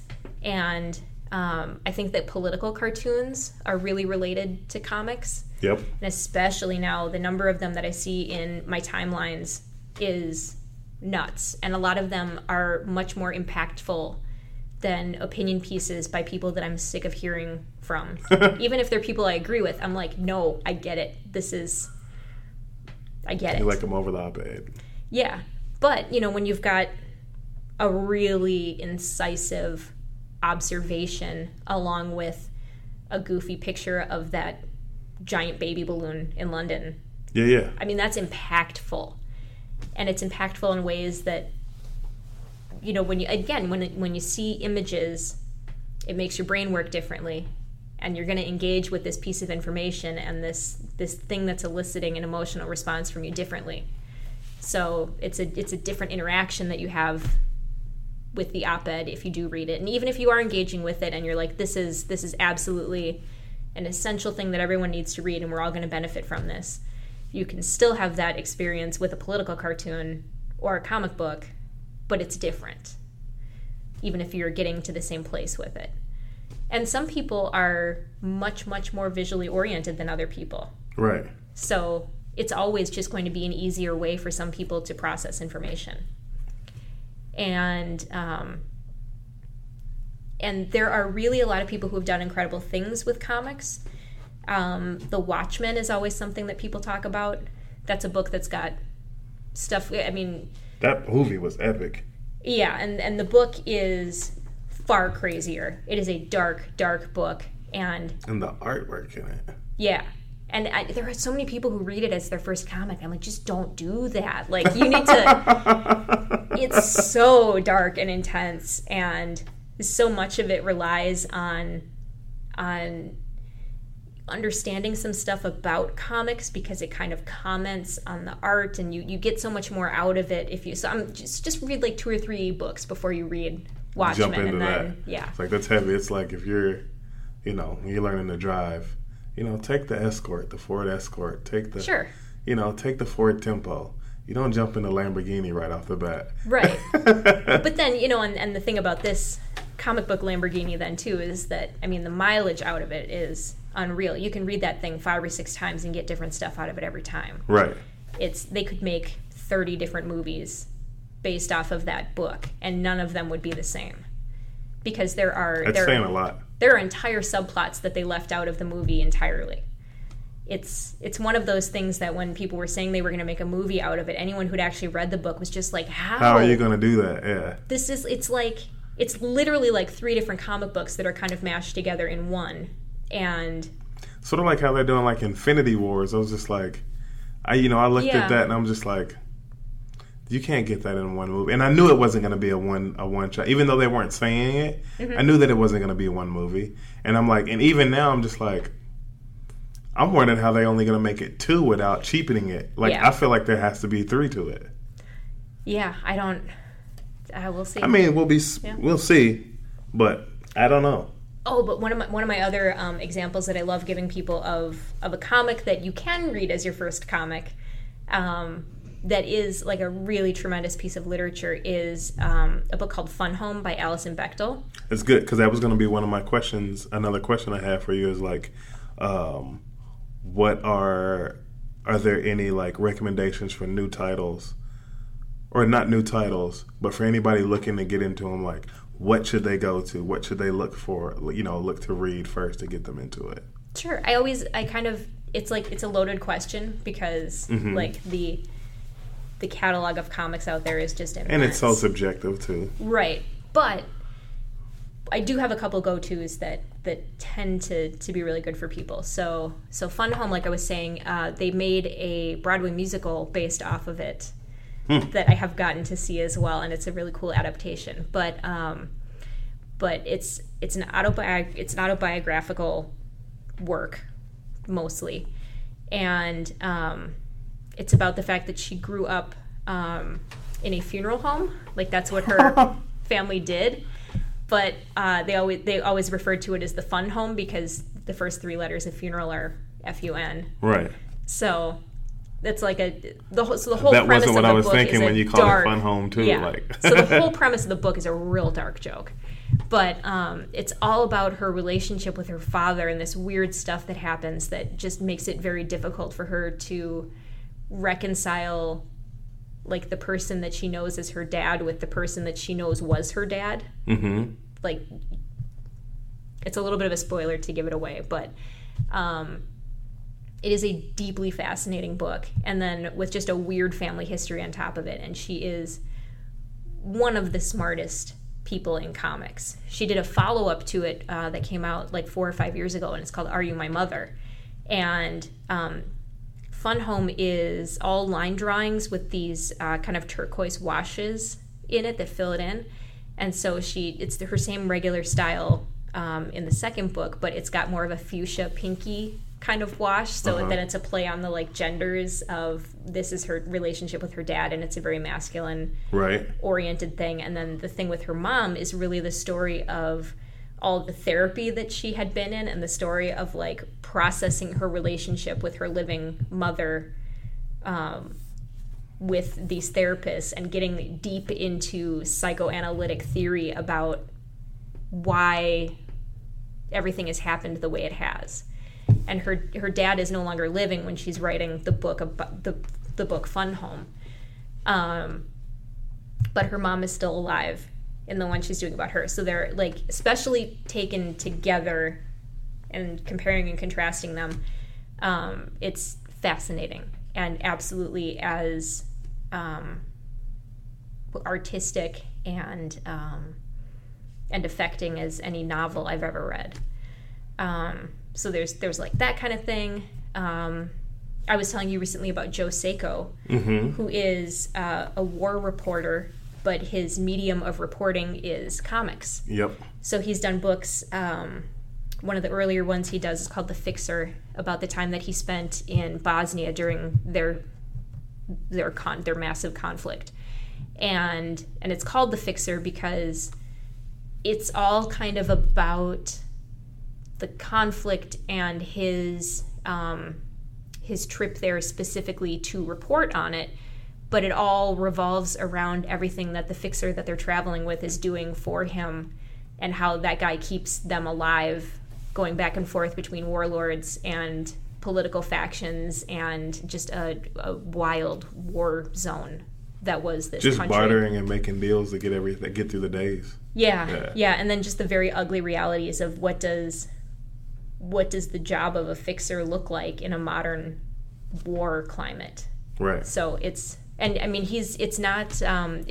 his point of view, and he's narrating it, the Joe Sacco, but as a war reporter, it's a work of nonfiction that he's looking to convey the information that you would get from, like a long feature in the Atlantic or something. Right. But it's in the form of this comic, and being able to get visual information, especially about something as nebulous as a war zone, to someone like me from the Midwest who has no direct experience with it, is huge. So I love that book. And he did another one later called Palestine, which was all about the time that he spent in Gaza and in the refugee camps with the Palestinians, and then also in Israel. And it's a really fascinating book because he is not he has no agenda in it other than to report what he's seeing. And obviously, when you're in a refugee camp for Palestinians versus sitting in a cafe in Tel Aviv, you're getting very different emotional information. And so there's a very clear, like, which one of these things is a more pressing situation to deal with. And obviously, I mean, it's the camps. It's the camps. You can't not feel for the Palestinians. But he really, really makes a point of explaining, someone who's born into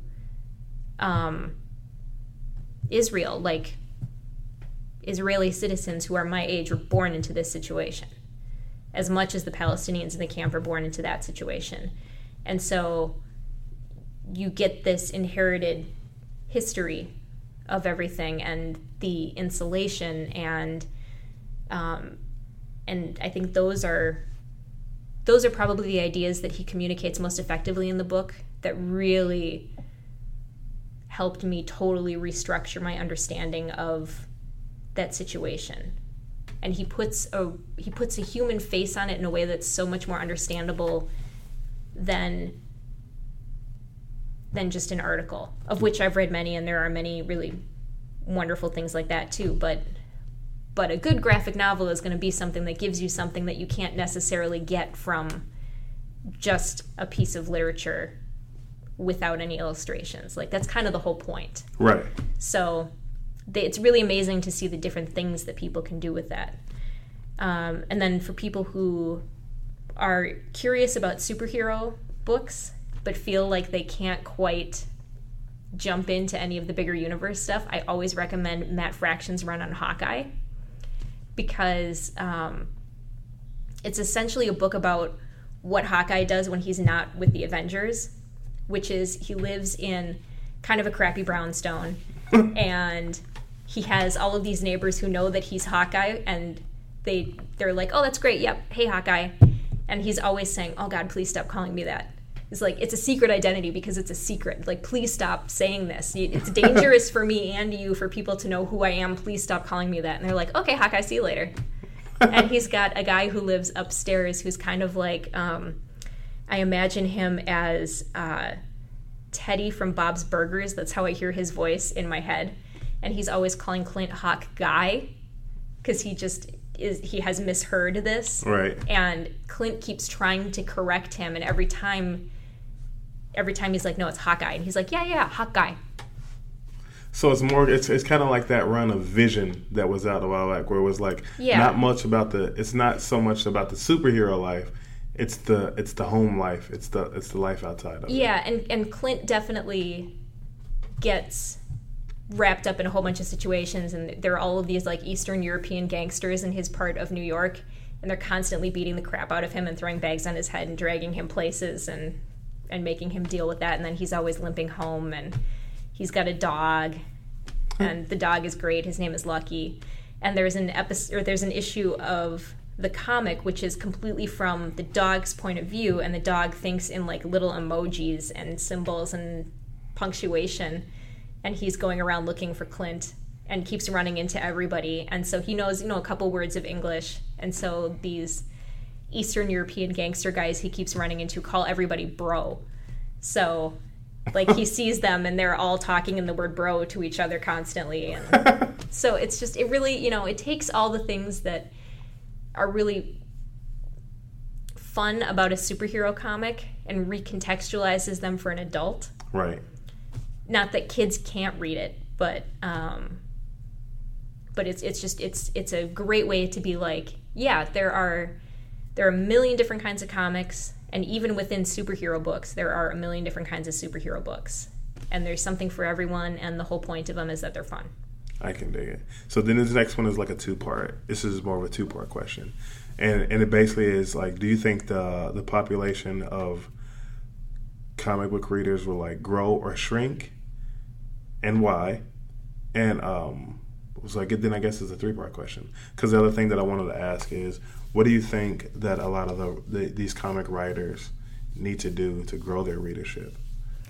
So I think that the number of people who make comics will just keep growing, because there are all of these computer programs now that help you assemble a book, instead of just being like you needed to know someone who could make a comic book. Anyone can make a comic book now. Right. There's all kinds of websites where you can just load in templates and make a comic book and get them printed. I didn't even know that. Oh yeah, there's tons and tons of resources, and there are so many independent comics publishers that make books for all kinds of different people, and there are people who only make like academic, instructional oriented comic books because people see that you can use them for so many different things now.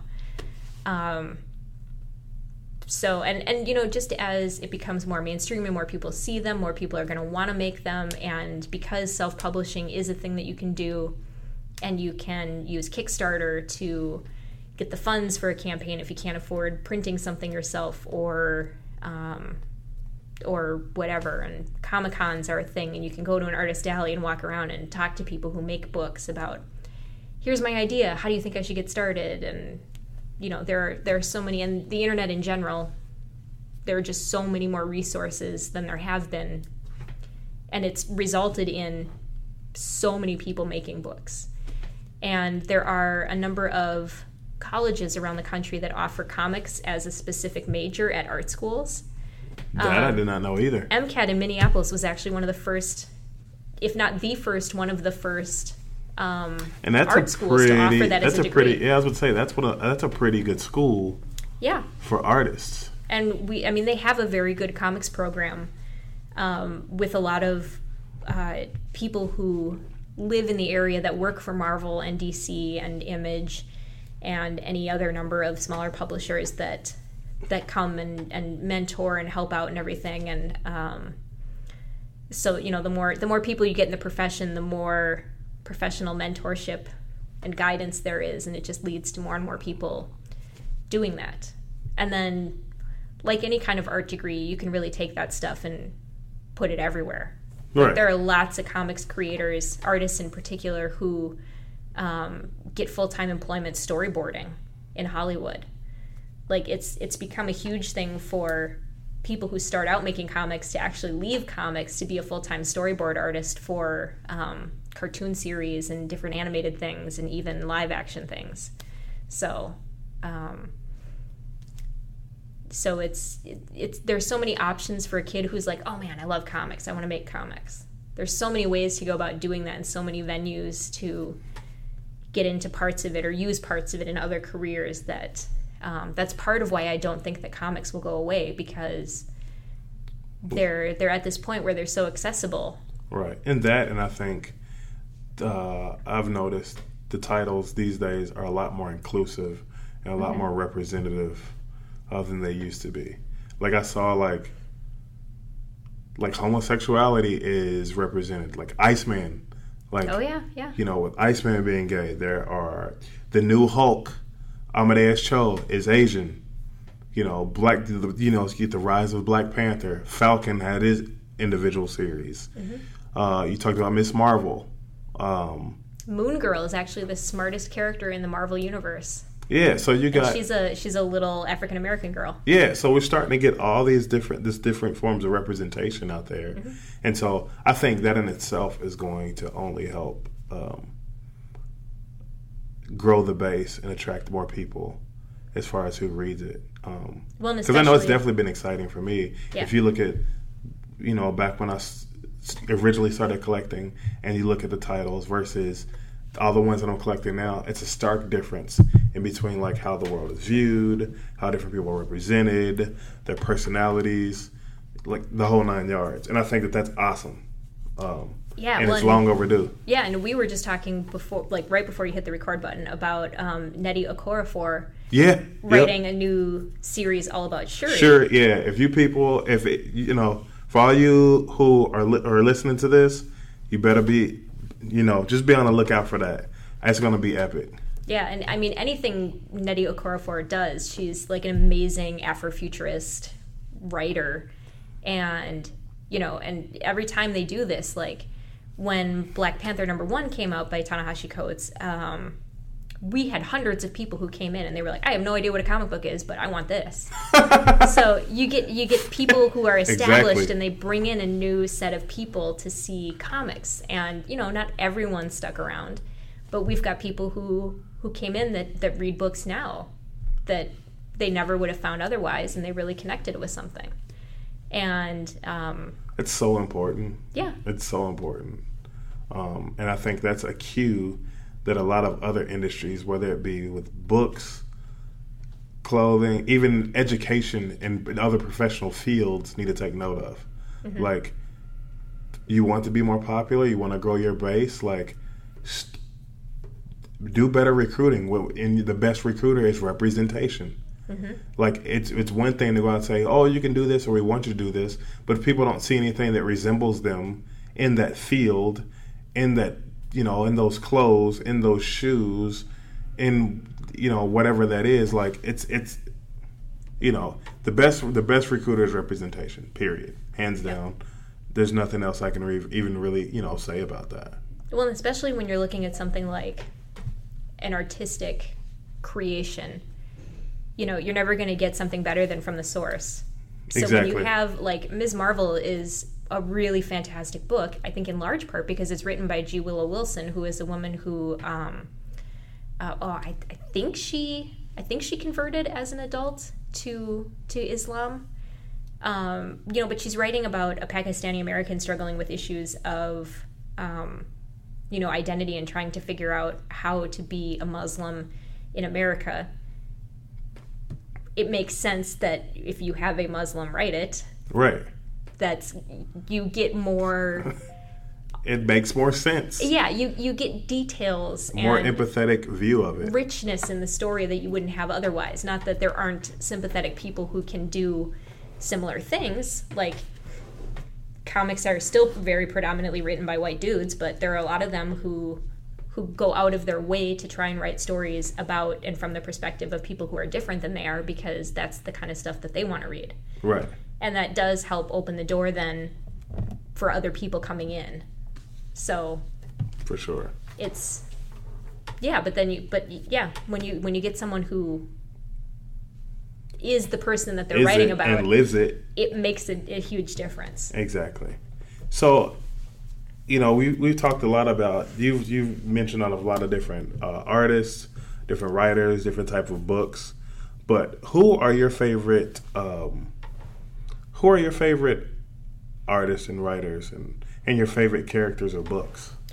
So one of my favorite artists is a guy named Christian Ward, who does really bizarre, colorful, kind of not psychedelic, but there's not really another word for it. It's like cosmic, crazy shit that he does. And when you use the word psychedelic, people already even know what it means. Like, it's just easy. People know exactly what that means. They can picture it. Yeah. So it's less psychedelic, like 70s colors, more psychedelic current sort of thing. Yeah. But he's doing the art on the book about Shuri that's coming up. So I'm just like, no, that's different.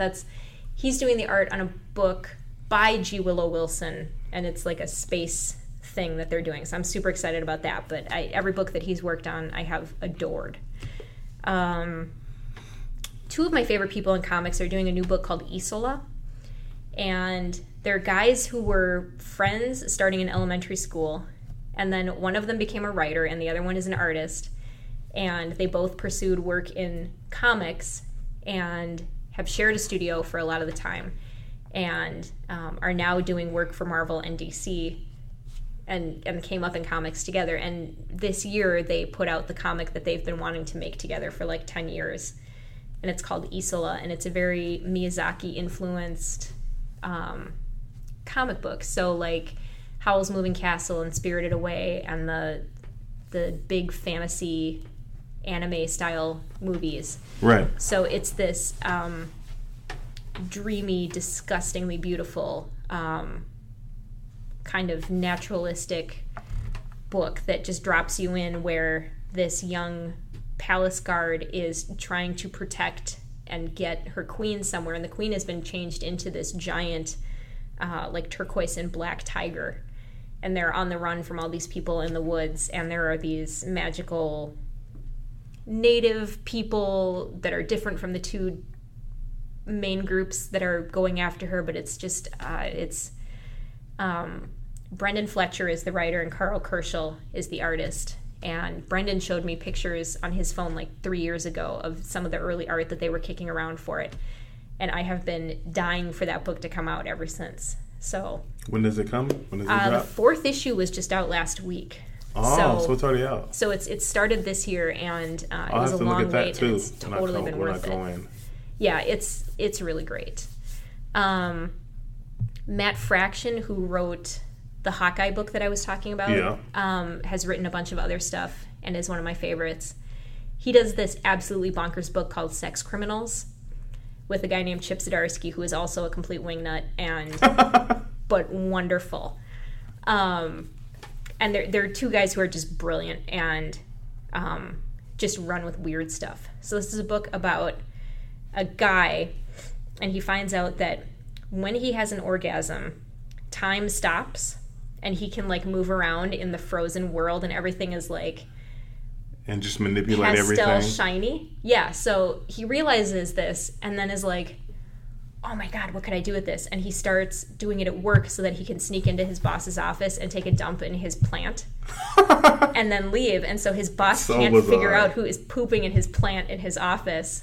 And so he tries to think of some other stuff that he can do, and doesn't come up with anything very exciting. And then he meets this young woman whose name is Susie. The guy's name is John. And she can do the same thing. And they're like, well, the library she works at is going to go out of business, and they need money and everything. And they're like, why don't we just rob a bank? And that's why it's called Sex Criminals.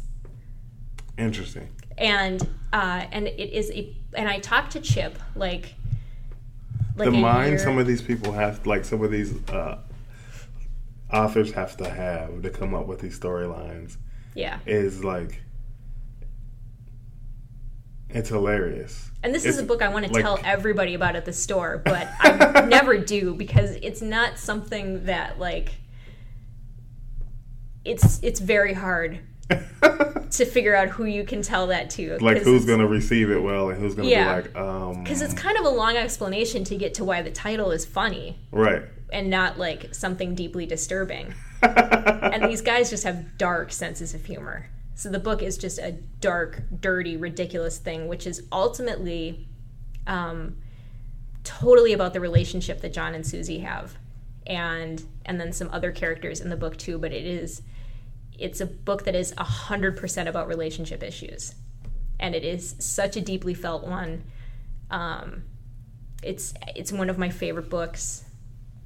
And in the back of all comics, they have a letter column.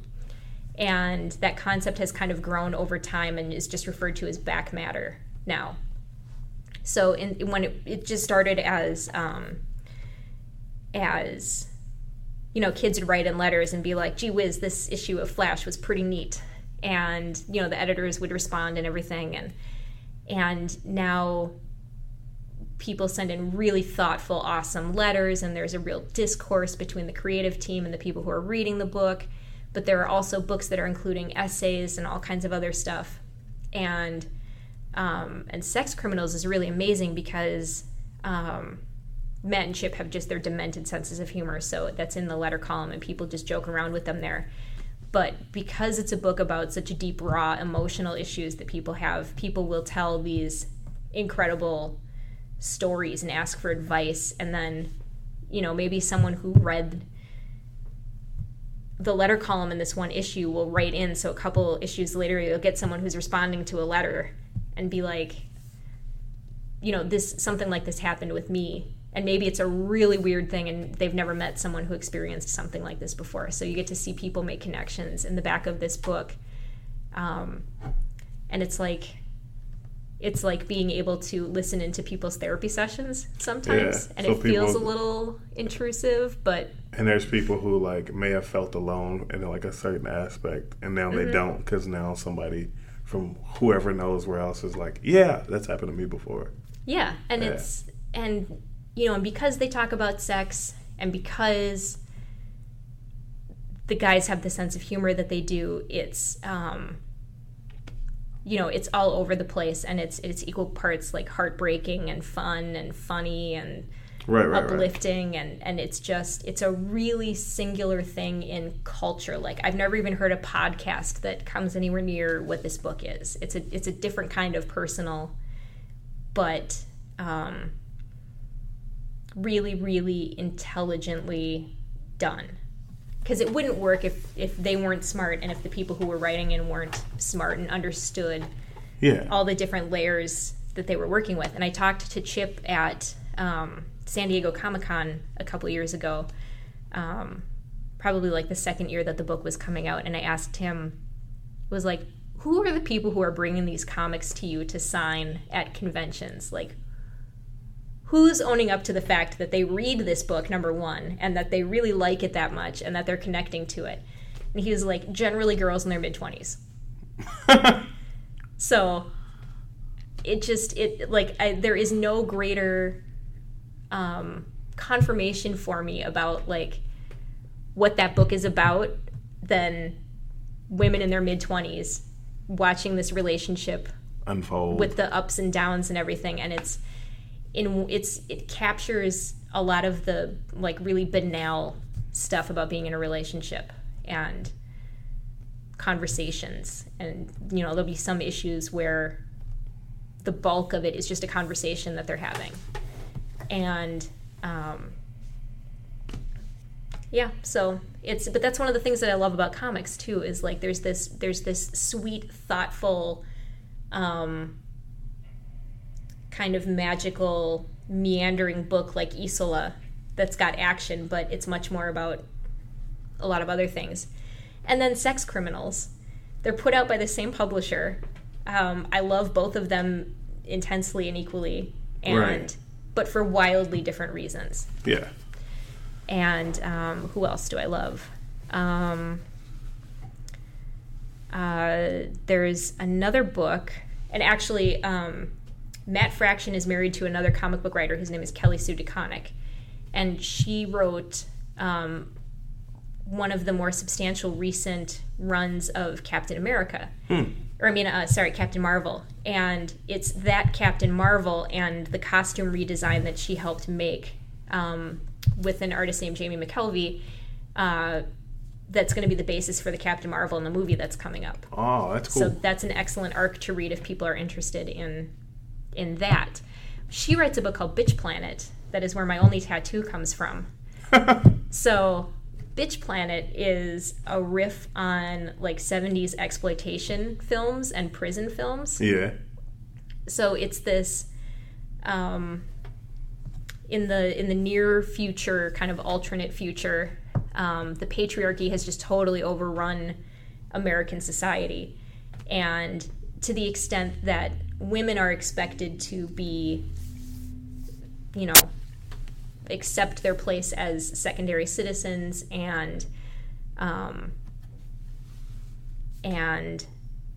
just cooperate with all of this. So if they are found to be in any way non-compliant, which is what they call it, if it's something minor like, you're upsetting people who work in stores, or your husband is just really irritated with how this is working, you can be reported and then have to go to like a traffic school, pay a fine. It's like some diluted Handmaid's Tale type stuff. It's sort of similar, yeah. Okay. So they're like increasing levels of this, and ultimately when they decide that you are too non-compliant for the regular populations, yes, it's a prison which is on a little orbiting satellite around Earth. And it has a name that I can never remember, but because it's like a separate place full of uppity ladies, it's just called Bitch Planet, which is why the comic is called that. And when they send you there, they tattoo you with an NC on your arm that looks like that for non-compliant. Interesting. And that's actually kind of hilarious. Yeah, and so this prison population is super diverse, and women who have been deemed non-compliant for all kinds of different reasons. And it's presented like there's a naked shower scene within the first couple issues, and on one hand it seems really jarring, but on the other hand, like, they represent every body type, every race. One of the most popular characters is this giant African-American lady whose name is Penny Roll, and she's a complete badass, and it's just, she's such a empowered figure in the book too. It's really amazing.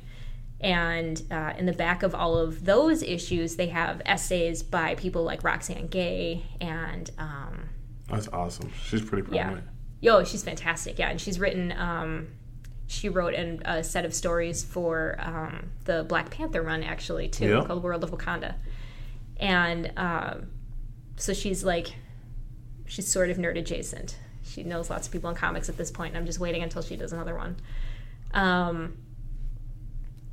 But then they have other people write in, and they have academic essays on feminism and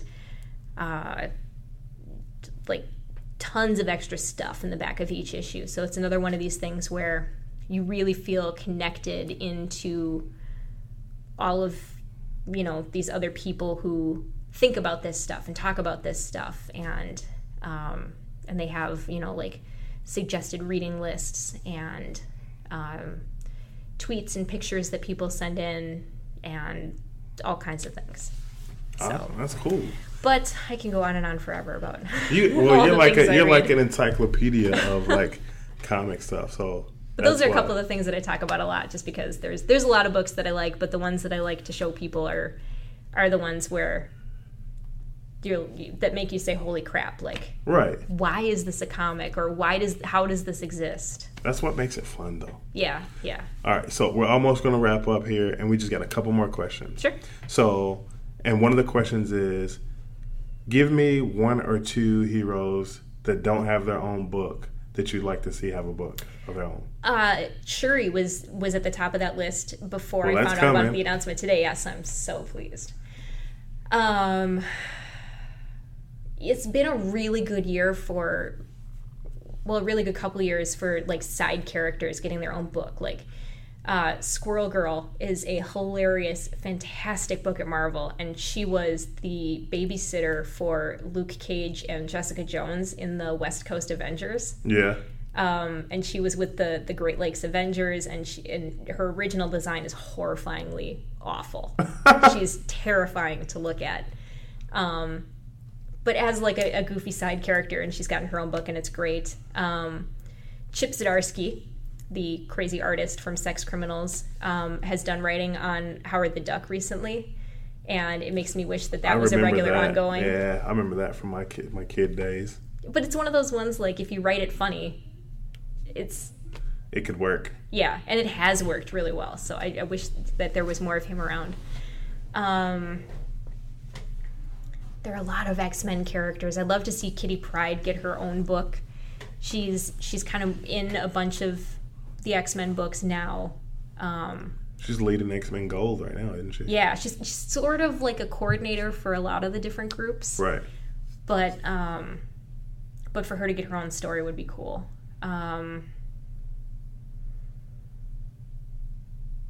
Yeah, they've done so many of them too. But I tend to really like the books that they do with a lot of those side characters. Like Iceman was a great book and is coming back now. Yeah, I saw that online. Quicksilver, which again Saladin Ahmed is writing, and was just a spin-off of an Avengers event, but it was great. And Black Bolt. That was awesome. Yeah. So I love when those lesser characters get their moment. Yeah. I can dig that. And I love that it's never someone that you think it's going to be. Like, why would anyone make a Squirrel Girl book? That's just the dumbest idea, and it's so fantastic. You gotta love the surprises, though. Yeah. That's what I'm sure a lot of characters out there that had great runs kind of started off like that. Mm-hmm. So the last two questions I have to you, they're like fun questions. Okay. All right. Well, all of this has been fun, but these are just like off the cuff, like if you could be this, that, and other. Mm-hmm. So if you could be one character, who would you be? And if there was one huge battle royale between heroes and villains, who you got? Who's coming out on top? Okay. So I think I might want to be Squirrel Girl. She's so fucking happy. There's a little 2-page spread in the first issue of her run that she had on her own that I'm always showing to people, and especially parents of like 12-year-old girls who really want to get a comic and they're not sure about anything. Right. And it's Doreen Green is her name. Squirrel Girl is her alter ego, and she starts it off singing her own theme song about kicking butts and everything, and then she goes back to her room and she's packing up to go to college. And Tippy Toe is her best friend, who is a squirrel that she talks to all the time. And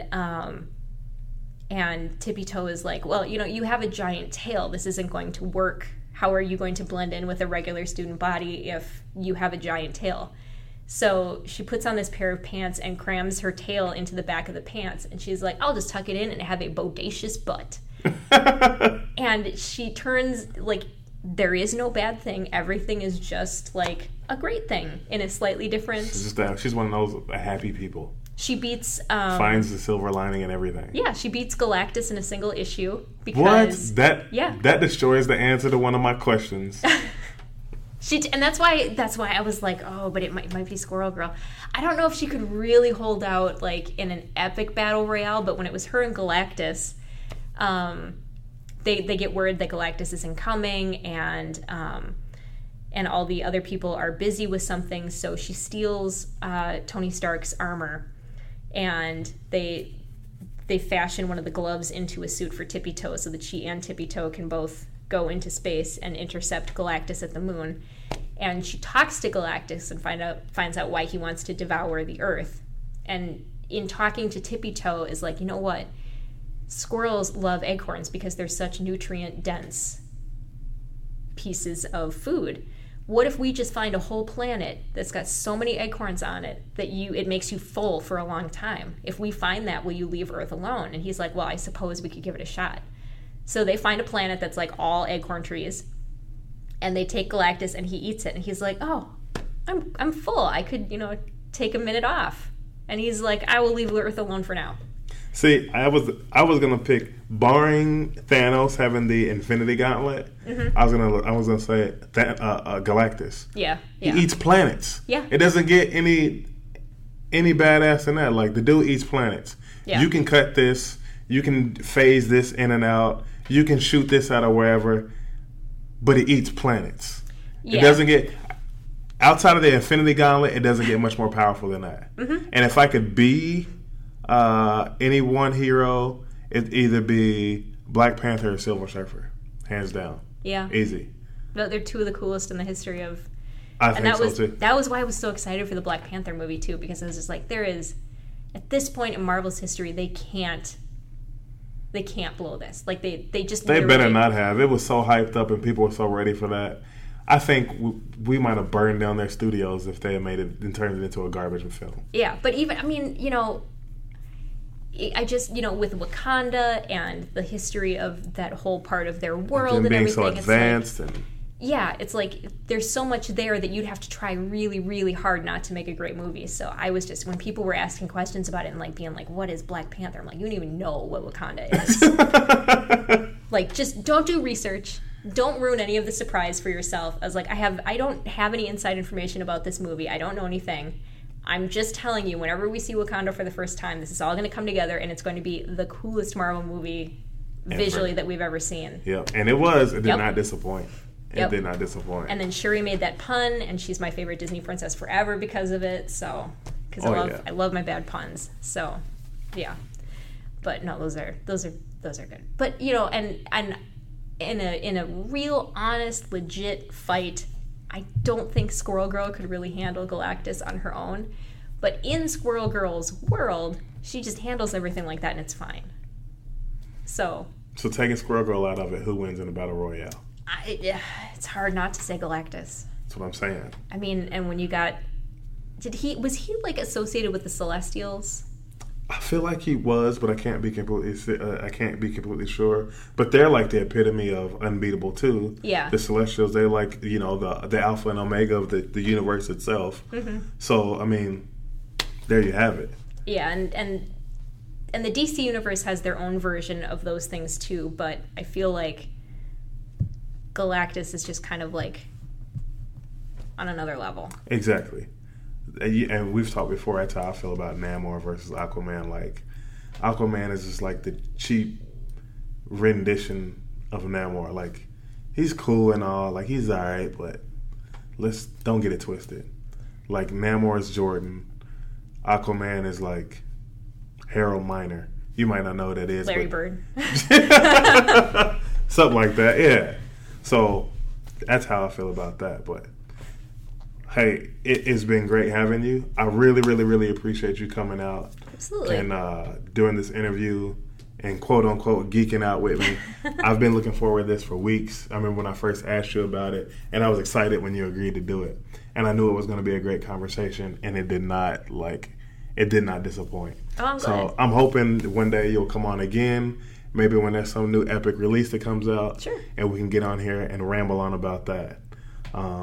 But before we go, do you want to tell everybody where the shop is, hours, or anything? If anybody wants to come by, say hello, bye. Street from the Harmar Barnes & Noble. And we're open 10 a.m. to 9 p.m. Monday through Thursday, 10 a.m. to 1 a.m. on Fridays, and 12 to 6 on Sundays. All right. So, for any of you guys that would like to go check out The Source, that is where you can find it. And I personally would like to say thank you for once again listening in, tuning in. And if you would like to leave any comments, have any questions, please feel free, as always, to send an email to chilltimepod@gmail.com. And That's a wrap.